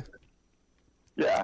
And then he asked me, and then I just said, yeah. And then that was it. And I just, was it last week or the week before last, I had done did Man Cow show in Chicago with Andrew DiDonato, another friend of mine, and he was in the Gambinos, and then Frank Calabrese Jr. And we had done that, and I was kind of mad about that because the guy just kept cutting me off, and he was just rude, and he didn't let us talk, and he's just making fun of us kind of, and I just didn't like him. And so I was like kind of upset. But when he said, "Oh," and I looked up your thing, and I'm like, "Yeah, I'll do his way better, like more." And because I also saw like you had like this thing. I listened to one of them and said that you had conspiracy theories and stuff, and like I don't know, you got my email, Grassy Knoll. Right, that's what I was going to say, and it says Grassy Knoll, right? Yeah, right. Do you know what that's about? Yeah, okay, JFK. I'll tell you. I spent thousands of dollars, and I spent so much time, like of my own money. And this is when I'm still a criminal, on researching the JFK assassination. Okay, like I made it my goal to try to meet people that are involved. Yeah. And so I used to go down to it's a Ziggurat building in Orange County to look at the Nixon papers and like look at all these papers to try to you know, just to figure out stuff and get connections. And so like I wrote like Chuck Harrelson in prison, Woody Harrelson's dad. You know, he killed Judge Wood. He was supposed to be the assassin on the Grassy Knoll. I wrote him these letters. He wrote me back this cryptic stuff.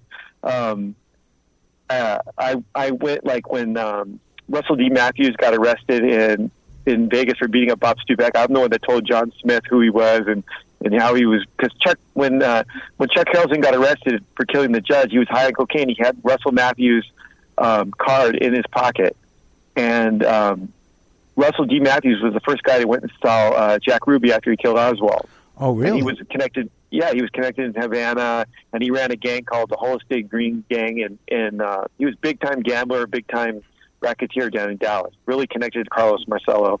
So and Chuck Harrelson killed the judge on behalf of guys that were connected to Carlos Marcello, and they had sealed all the court records for the case, the weed case down in New Orleans in the Carlos Marcello case. They still haven't opened those records up when he talks about Kennedy. And what I was trying to do is when I was still in the mob, is I was trying to get buy the transcripts from Sam Scorantino because he was still alive, and I wanted to buy them. They had them in the garage, and I wanted to buy all of them because it actually had the transcripts from him. And he ended up dying before I could get him, but that was my plan. So, yeah, I have like a big interest in that. Okay. So that's what my... Well, yeah, because, Frank Sturgis, too, knew Marcello in Florida. Yeah. Yeah, so I've had Frank Sturgis' nephew, Jim Hunt, on my show. He was the alibi for Frank Sturgis on the day of the assassination. And he's been on my show. Now, what's the story with Russell Matthews beat up Stupak? For what reason? They got in a fight because Stupak has something to do with the horseshoe or something after he was saying something bad about the Binions. Okay. He went into Piero's and beat him up one night. It's in Vegas papers. It was a while back. And it's like a 90-year-old man beating up another 80-year-old man, basically. It's what it was. Yeah, that wasn't that long ago. No, it wasn't that long. And also, wait a second, but didn't Matthews have his two nephews with him or something like that when Stupak got beat up? I think he had one of the Binion kids with him. Yeah. But what it was is no one knew who Russell Matthews was first, and then I was like, "Oh my God!" So I told John Smith who he was. And then, I didn't know. I didn't know there was a connection with that Russell Matthews visited Ruby. First of all, what did Harrelson's father say to you? He said that he was going to write his own book when he got out of prison, or when he won his appeal, if he got out of appeal, because he was in Supermax. And he said that I asked him a question. I asked him what kind of like soda he likes and everything, because they found behind the stockade fence at the Grassy Knoll, they found some grape soda and stuff, and he said grape soda. So he wrote a couple other things. So I figured that he knew what I was talking about. Yeah. Okay. I mean, look at this. This guy was a sniper. He killed a sitting federal judge. He got $250,000 in Vegas at the Horseshoe in 1980, which is like $1.5 million today, up front. And those guys gave it to him because he was the shooter on the Grassy Knoll. Okay, he's one of those. He was one of the tramps that was there. His wife identified him at the time. They did one of those facial recognition things. It's him. Well, so I don't know. Are you familiar with A.J. Weberman's book on the Three Tramps? I think I have it. Yeah. Yeah, because AJ's the first guy to find that the stuff on the Three Tramps. And I knew AJ when I was a teenager in New York when AJ was selling hash and marijuana for the yippies. Okay. Oh, man. So all this comes in full circle. I tell you, this is pretty interesting stuff. Now, yeah, because and the AJ's latest book, by the way, and I just did an interview with him just like 2 weeks ago. It's up in the member section. It's great stuff, man. What about the Fleming, Jerry Fleming? Have you looked into him? No, but I'm going to tell you, there's one guy that's the real puzzle in this, and I tried to find him. I tried to find out anything about him, which is he's a real red herring. Eugene Hale Brady. He got caught at coming out of the Daltex building, and he had an office in Carlos Marcello building in New Orleans. Really? He's a guy. He's supposed to be connected to the L.A. mob. And like this, I never met one person. I actually asked Pete Milano if he knew Eugene Hale Brading or anyone named Brading or anything close to that, and he never did. The guy who lived at La Costa, he died there, but I can never find anything on this guy, Eugene Hale Brading. And listen, not only did he get caught outside of the JFK assassination, he got caught less than a mile away after Robert Kennedy got killed. Get out of here. Yep, same guy. So this is how much I went out to, and I really investigated. Well, then what is your theory? What do you think? Who were the players involved in JFK? Well, I think that the CIA hated him, and the government hated him. Like J. Edgar Hoover hated him, and the CIA, because the only person that could change the parade route would be Cable's brother, obviously in Dallas.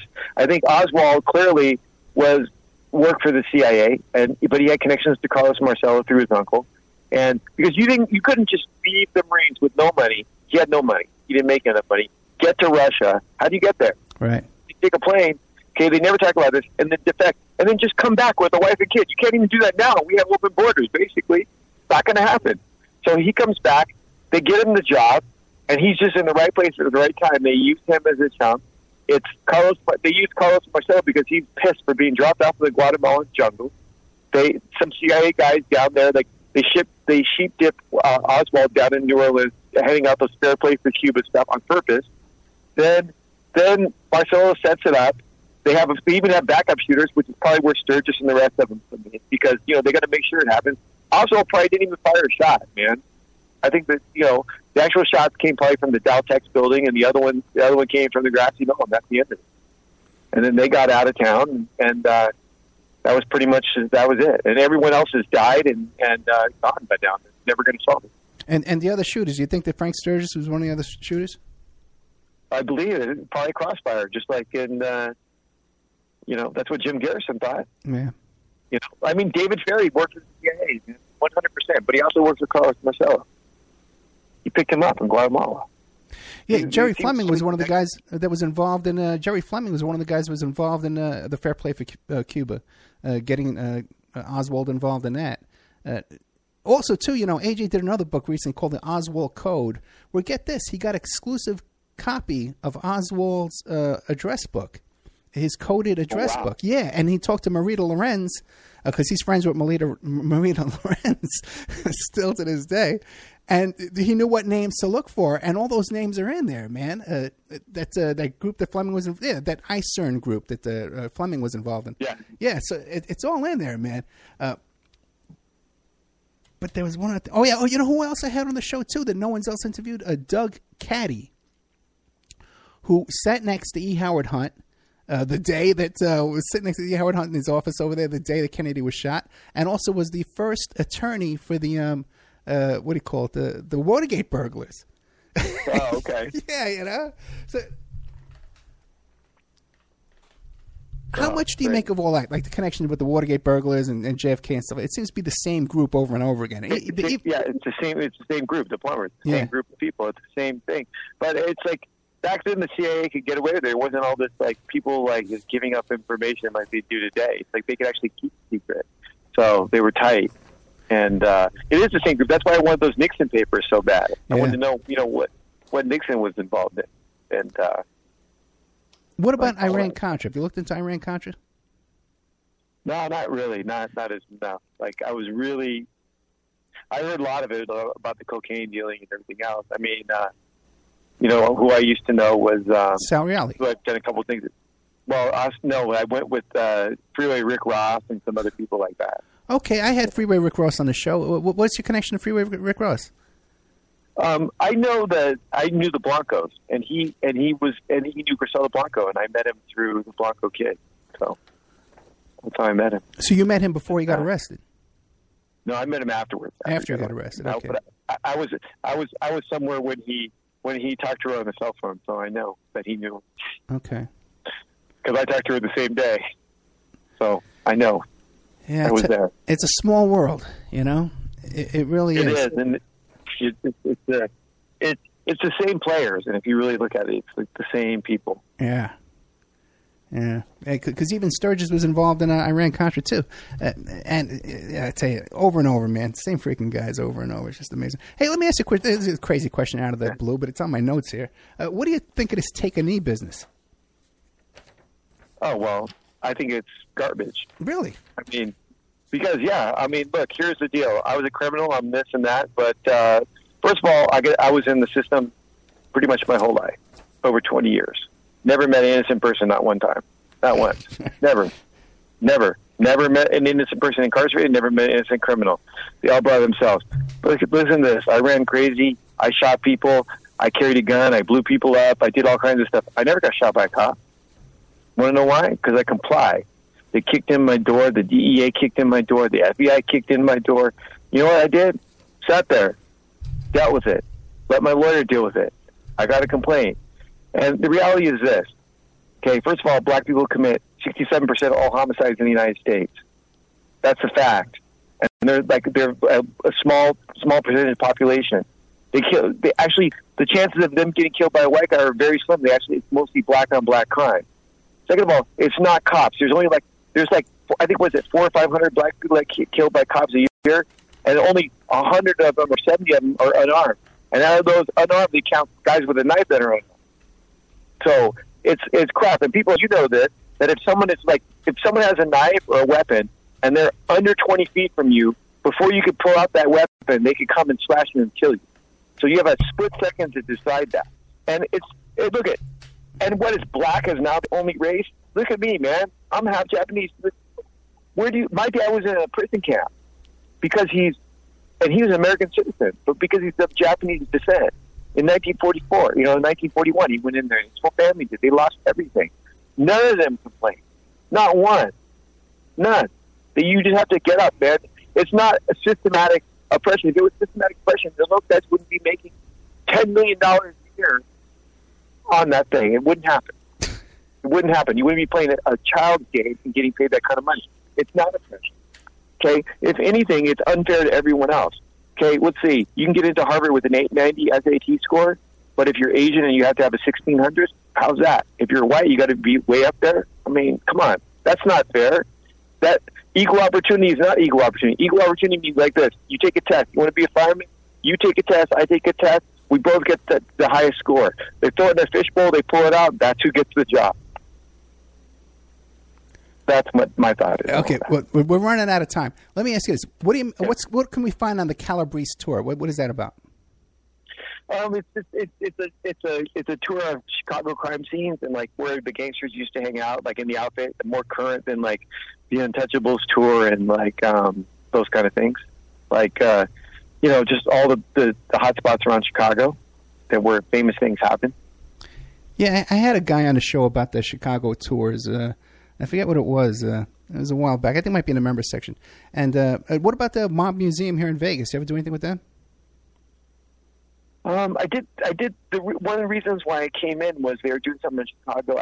When I did one of the library tours, I went and I did something at the one that's at the hotel. It's not actually the one that's off the strip. It's on the strip. It's in a hotel, it's one of the hotels. What's the name of it? It was the last one that Chicago controlled. Oh. Tangiers? No, it wasn't Tangiers. Yeah. It has a big pool outside. Well, they all do. Yeah. Flamingo? Yeah, Flamingo? I forget. It was the one where they controlled the SWAT. Tropicana, maybe. Tropicana? Okay. Yeah. And we went and did something there. There's a Mob Museum there. And then Andrew was doing a signing at the Mob Museum in Vegas, and I went to see him while he was doing it. That's the only thing I ever did out there. Okay, so when you were here in Vegas doing your stuff, you were did you ever run across Frank Collada or Tony Spilaccio?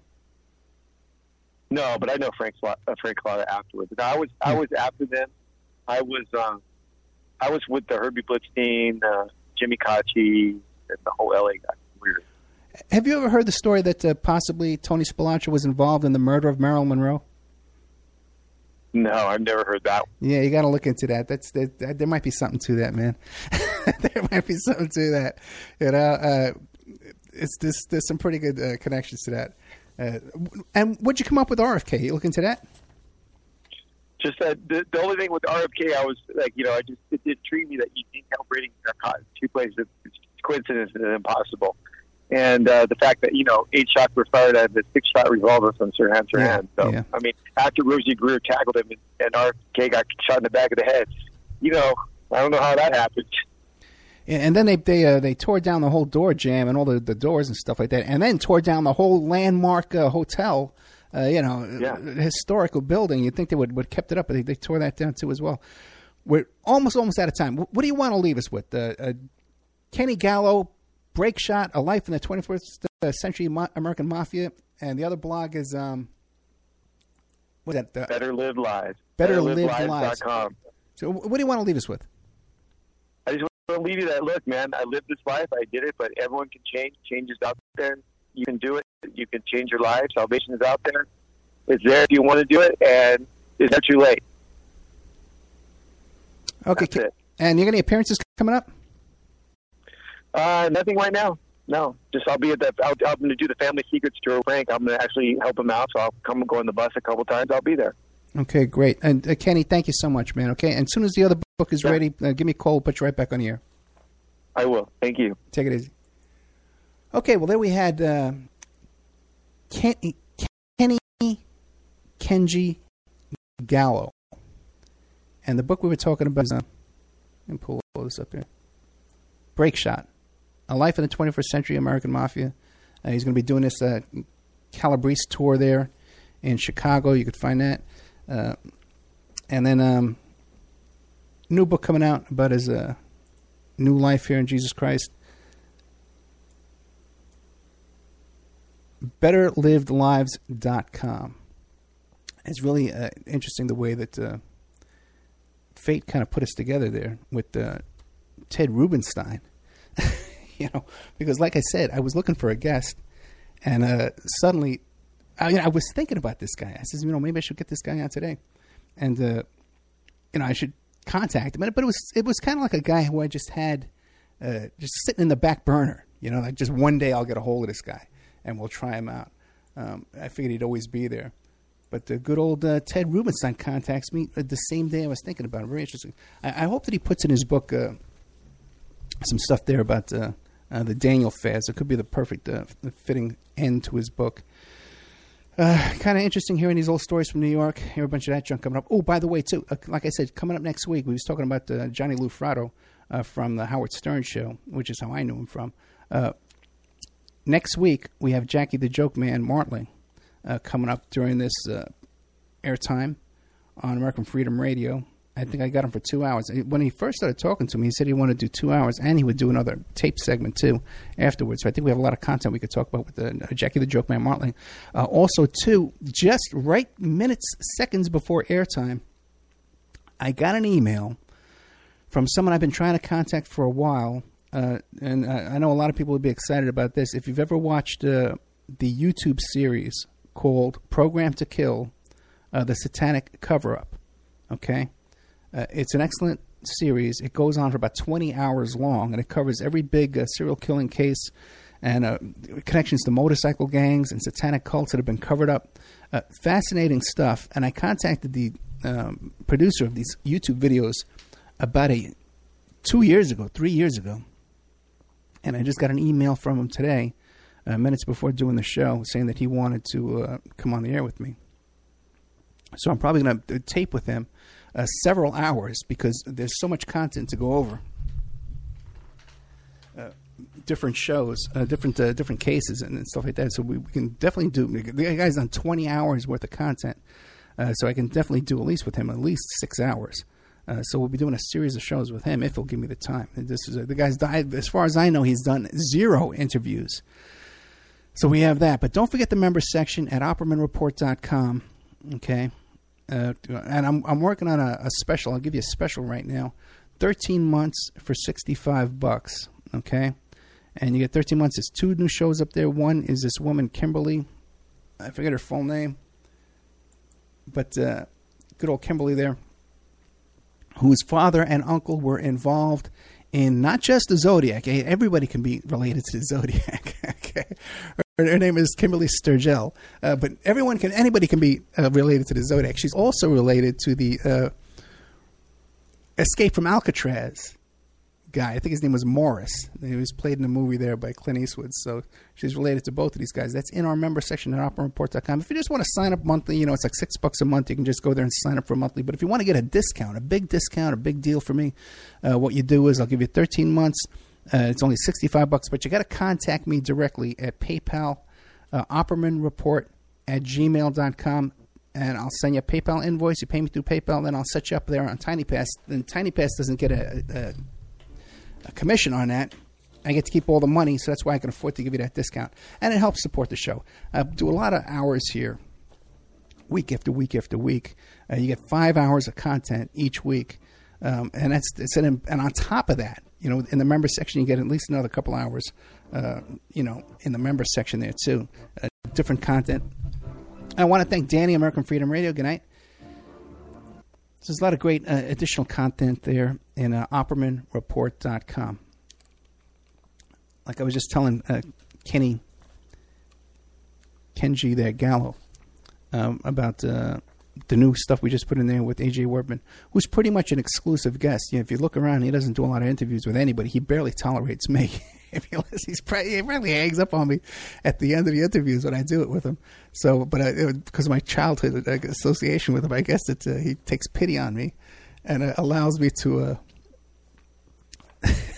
to bother him.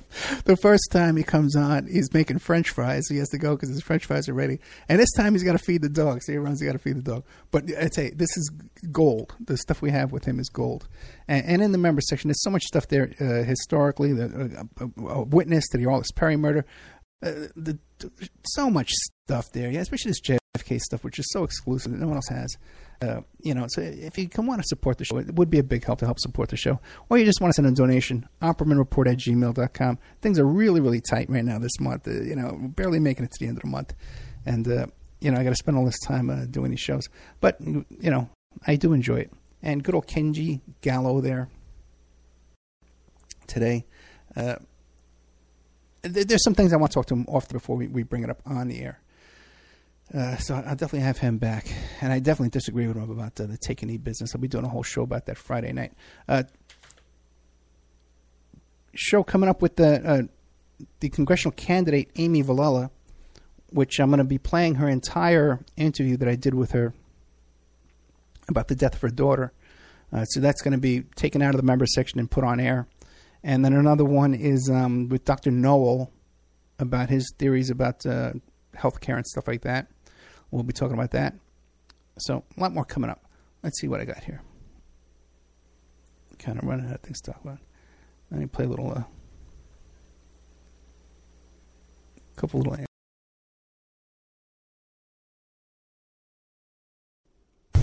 Remember, all these shows on Awake are brought to you by emailrevealer.com. You can go to emailrevealer.com and get a copy of my book, How to Become a Successful Private Investigator. But you also do all the kind of different services for you. An online dating service investigation. It's called an online infidelity investigation. And that's where you give us your husband or your boyfriend, your girlfriend's email address, and we trace it back to their online dating websites, and we return a list of all the dating sites that email is registered to. We can expand on that investigation and trace it back to porn sites, escort service sites, swinger sites, even gambling websites, and even prescription drug websites. If you think your ex-husband or something is addicted to prescription medication or involved in a extreme online pornography addiction, we can produce a report for you that you can use in court. Adoption investigations. If you want to locate your birth parents or your birth child you gave away for adoption, we can do adoption investigations for you. Asset searches for you. Locate bank accounts, hidden assets, hidden properties, hidden income, all different kinds of services in the asset search investigation.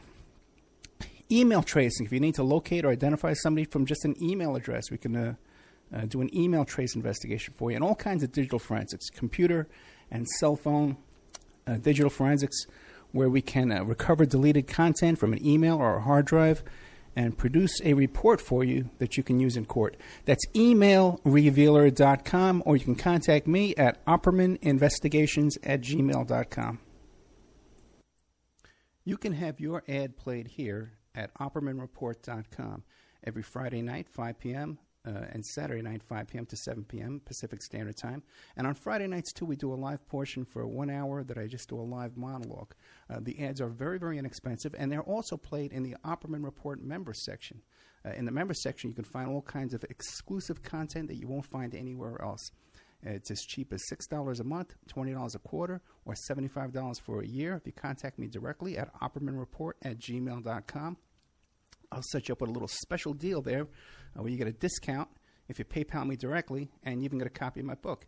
I want to thank Sean Duff from strawman.com. He runs the website. He runs the member section. And I also want to thank William Ramsey, who helps us to produce the show and book guests. You can find Sean Duff at strawmanmusic.com. He's an excellent musician. You can find William Ramsey, who's an excellent author, at William Ramsey Investigates on YouTube.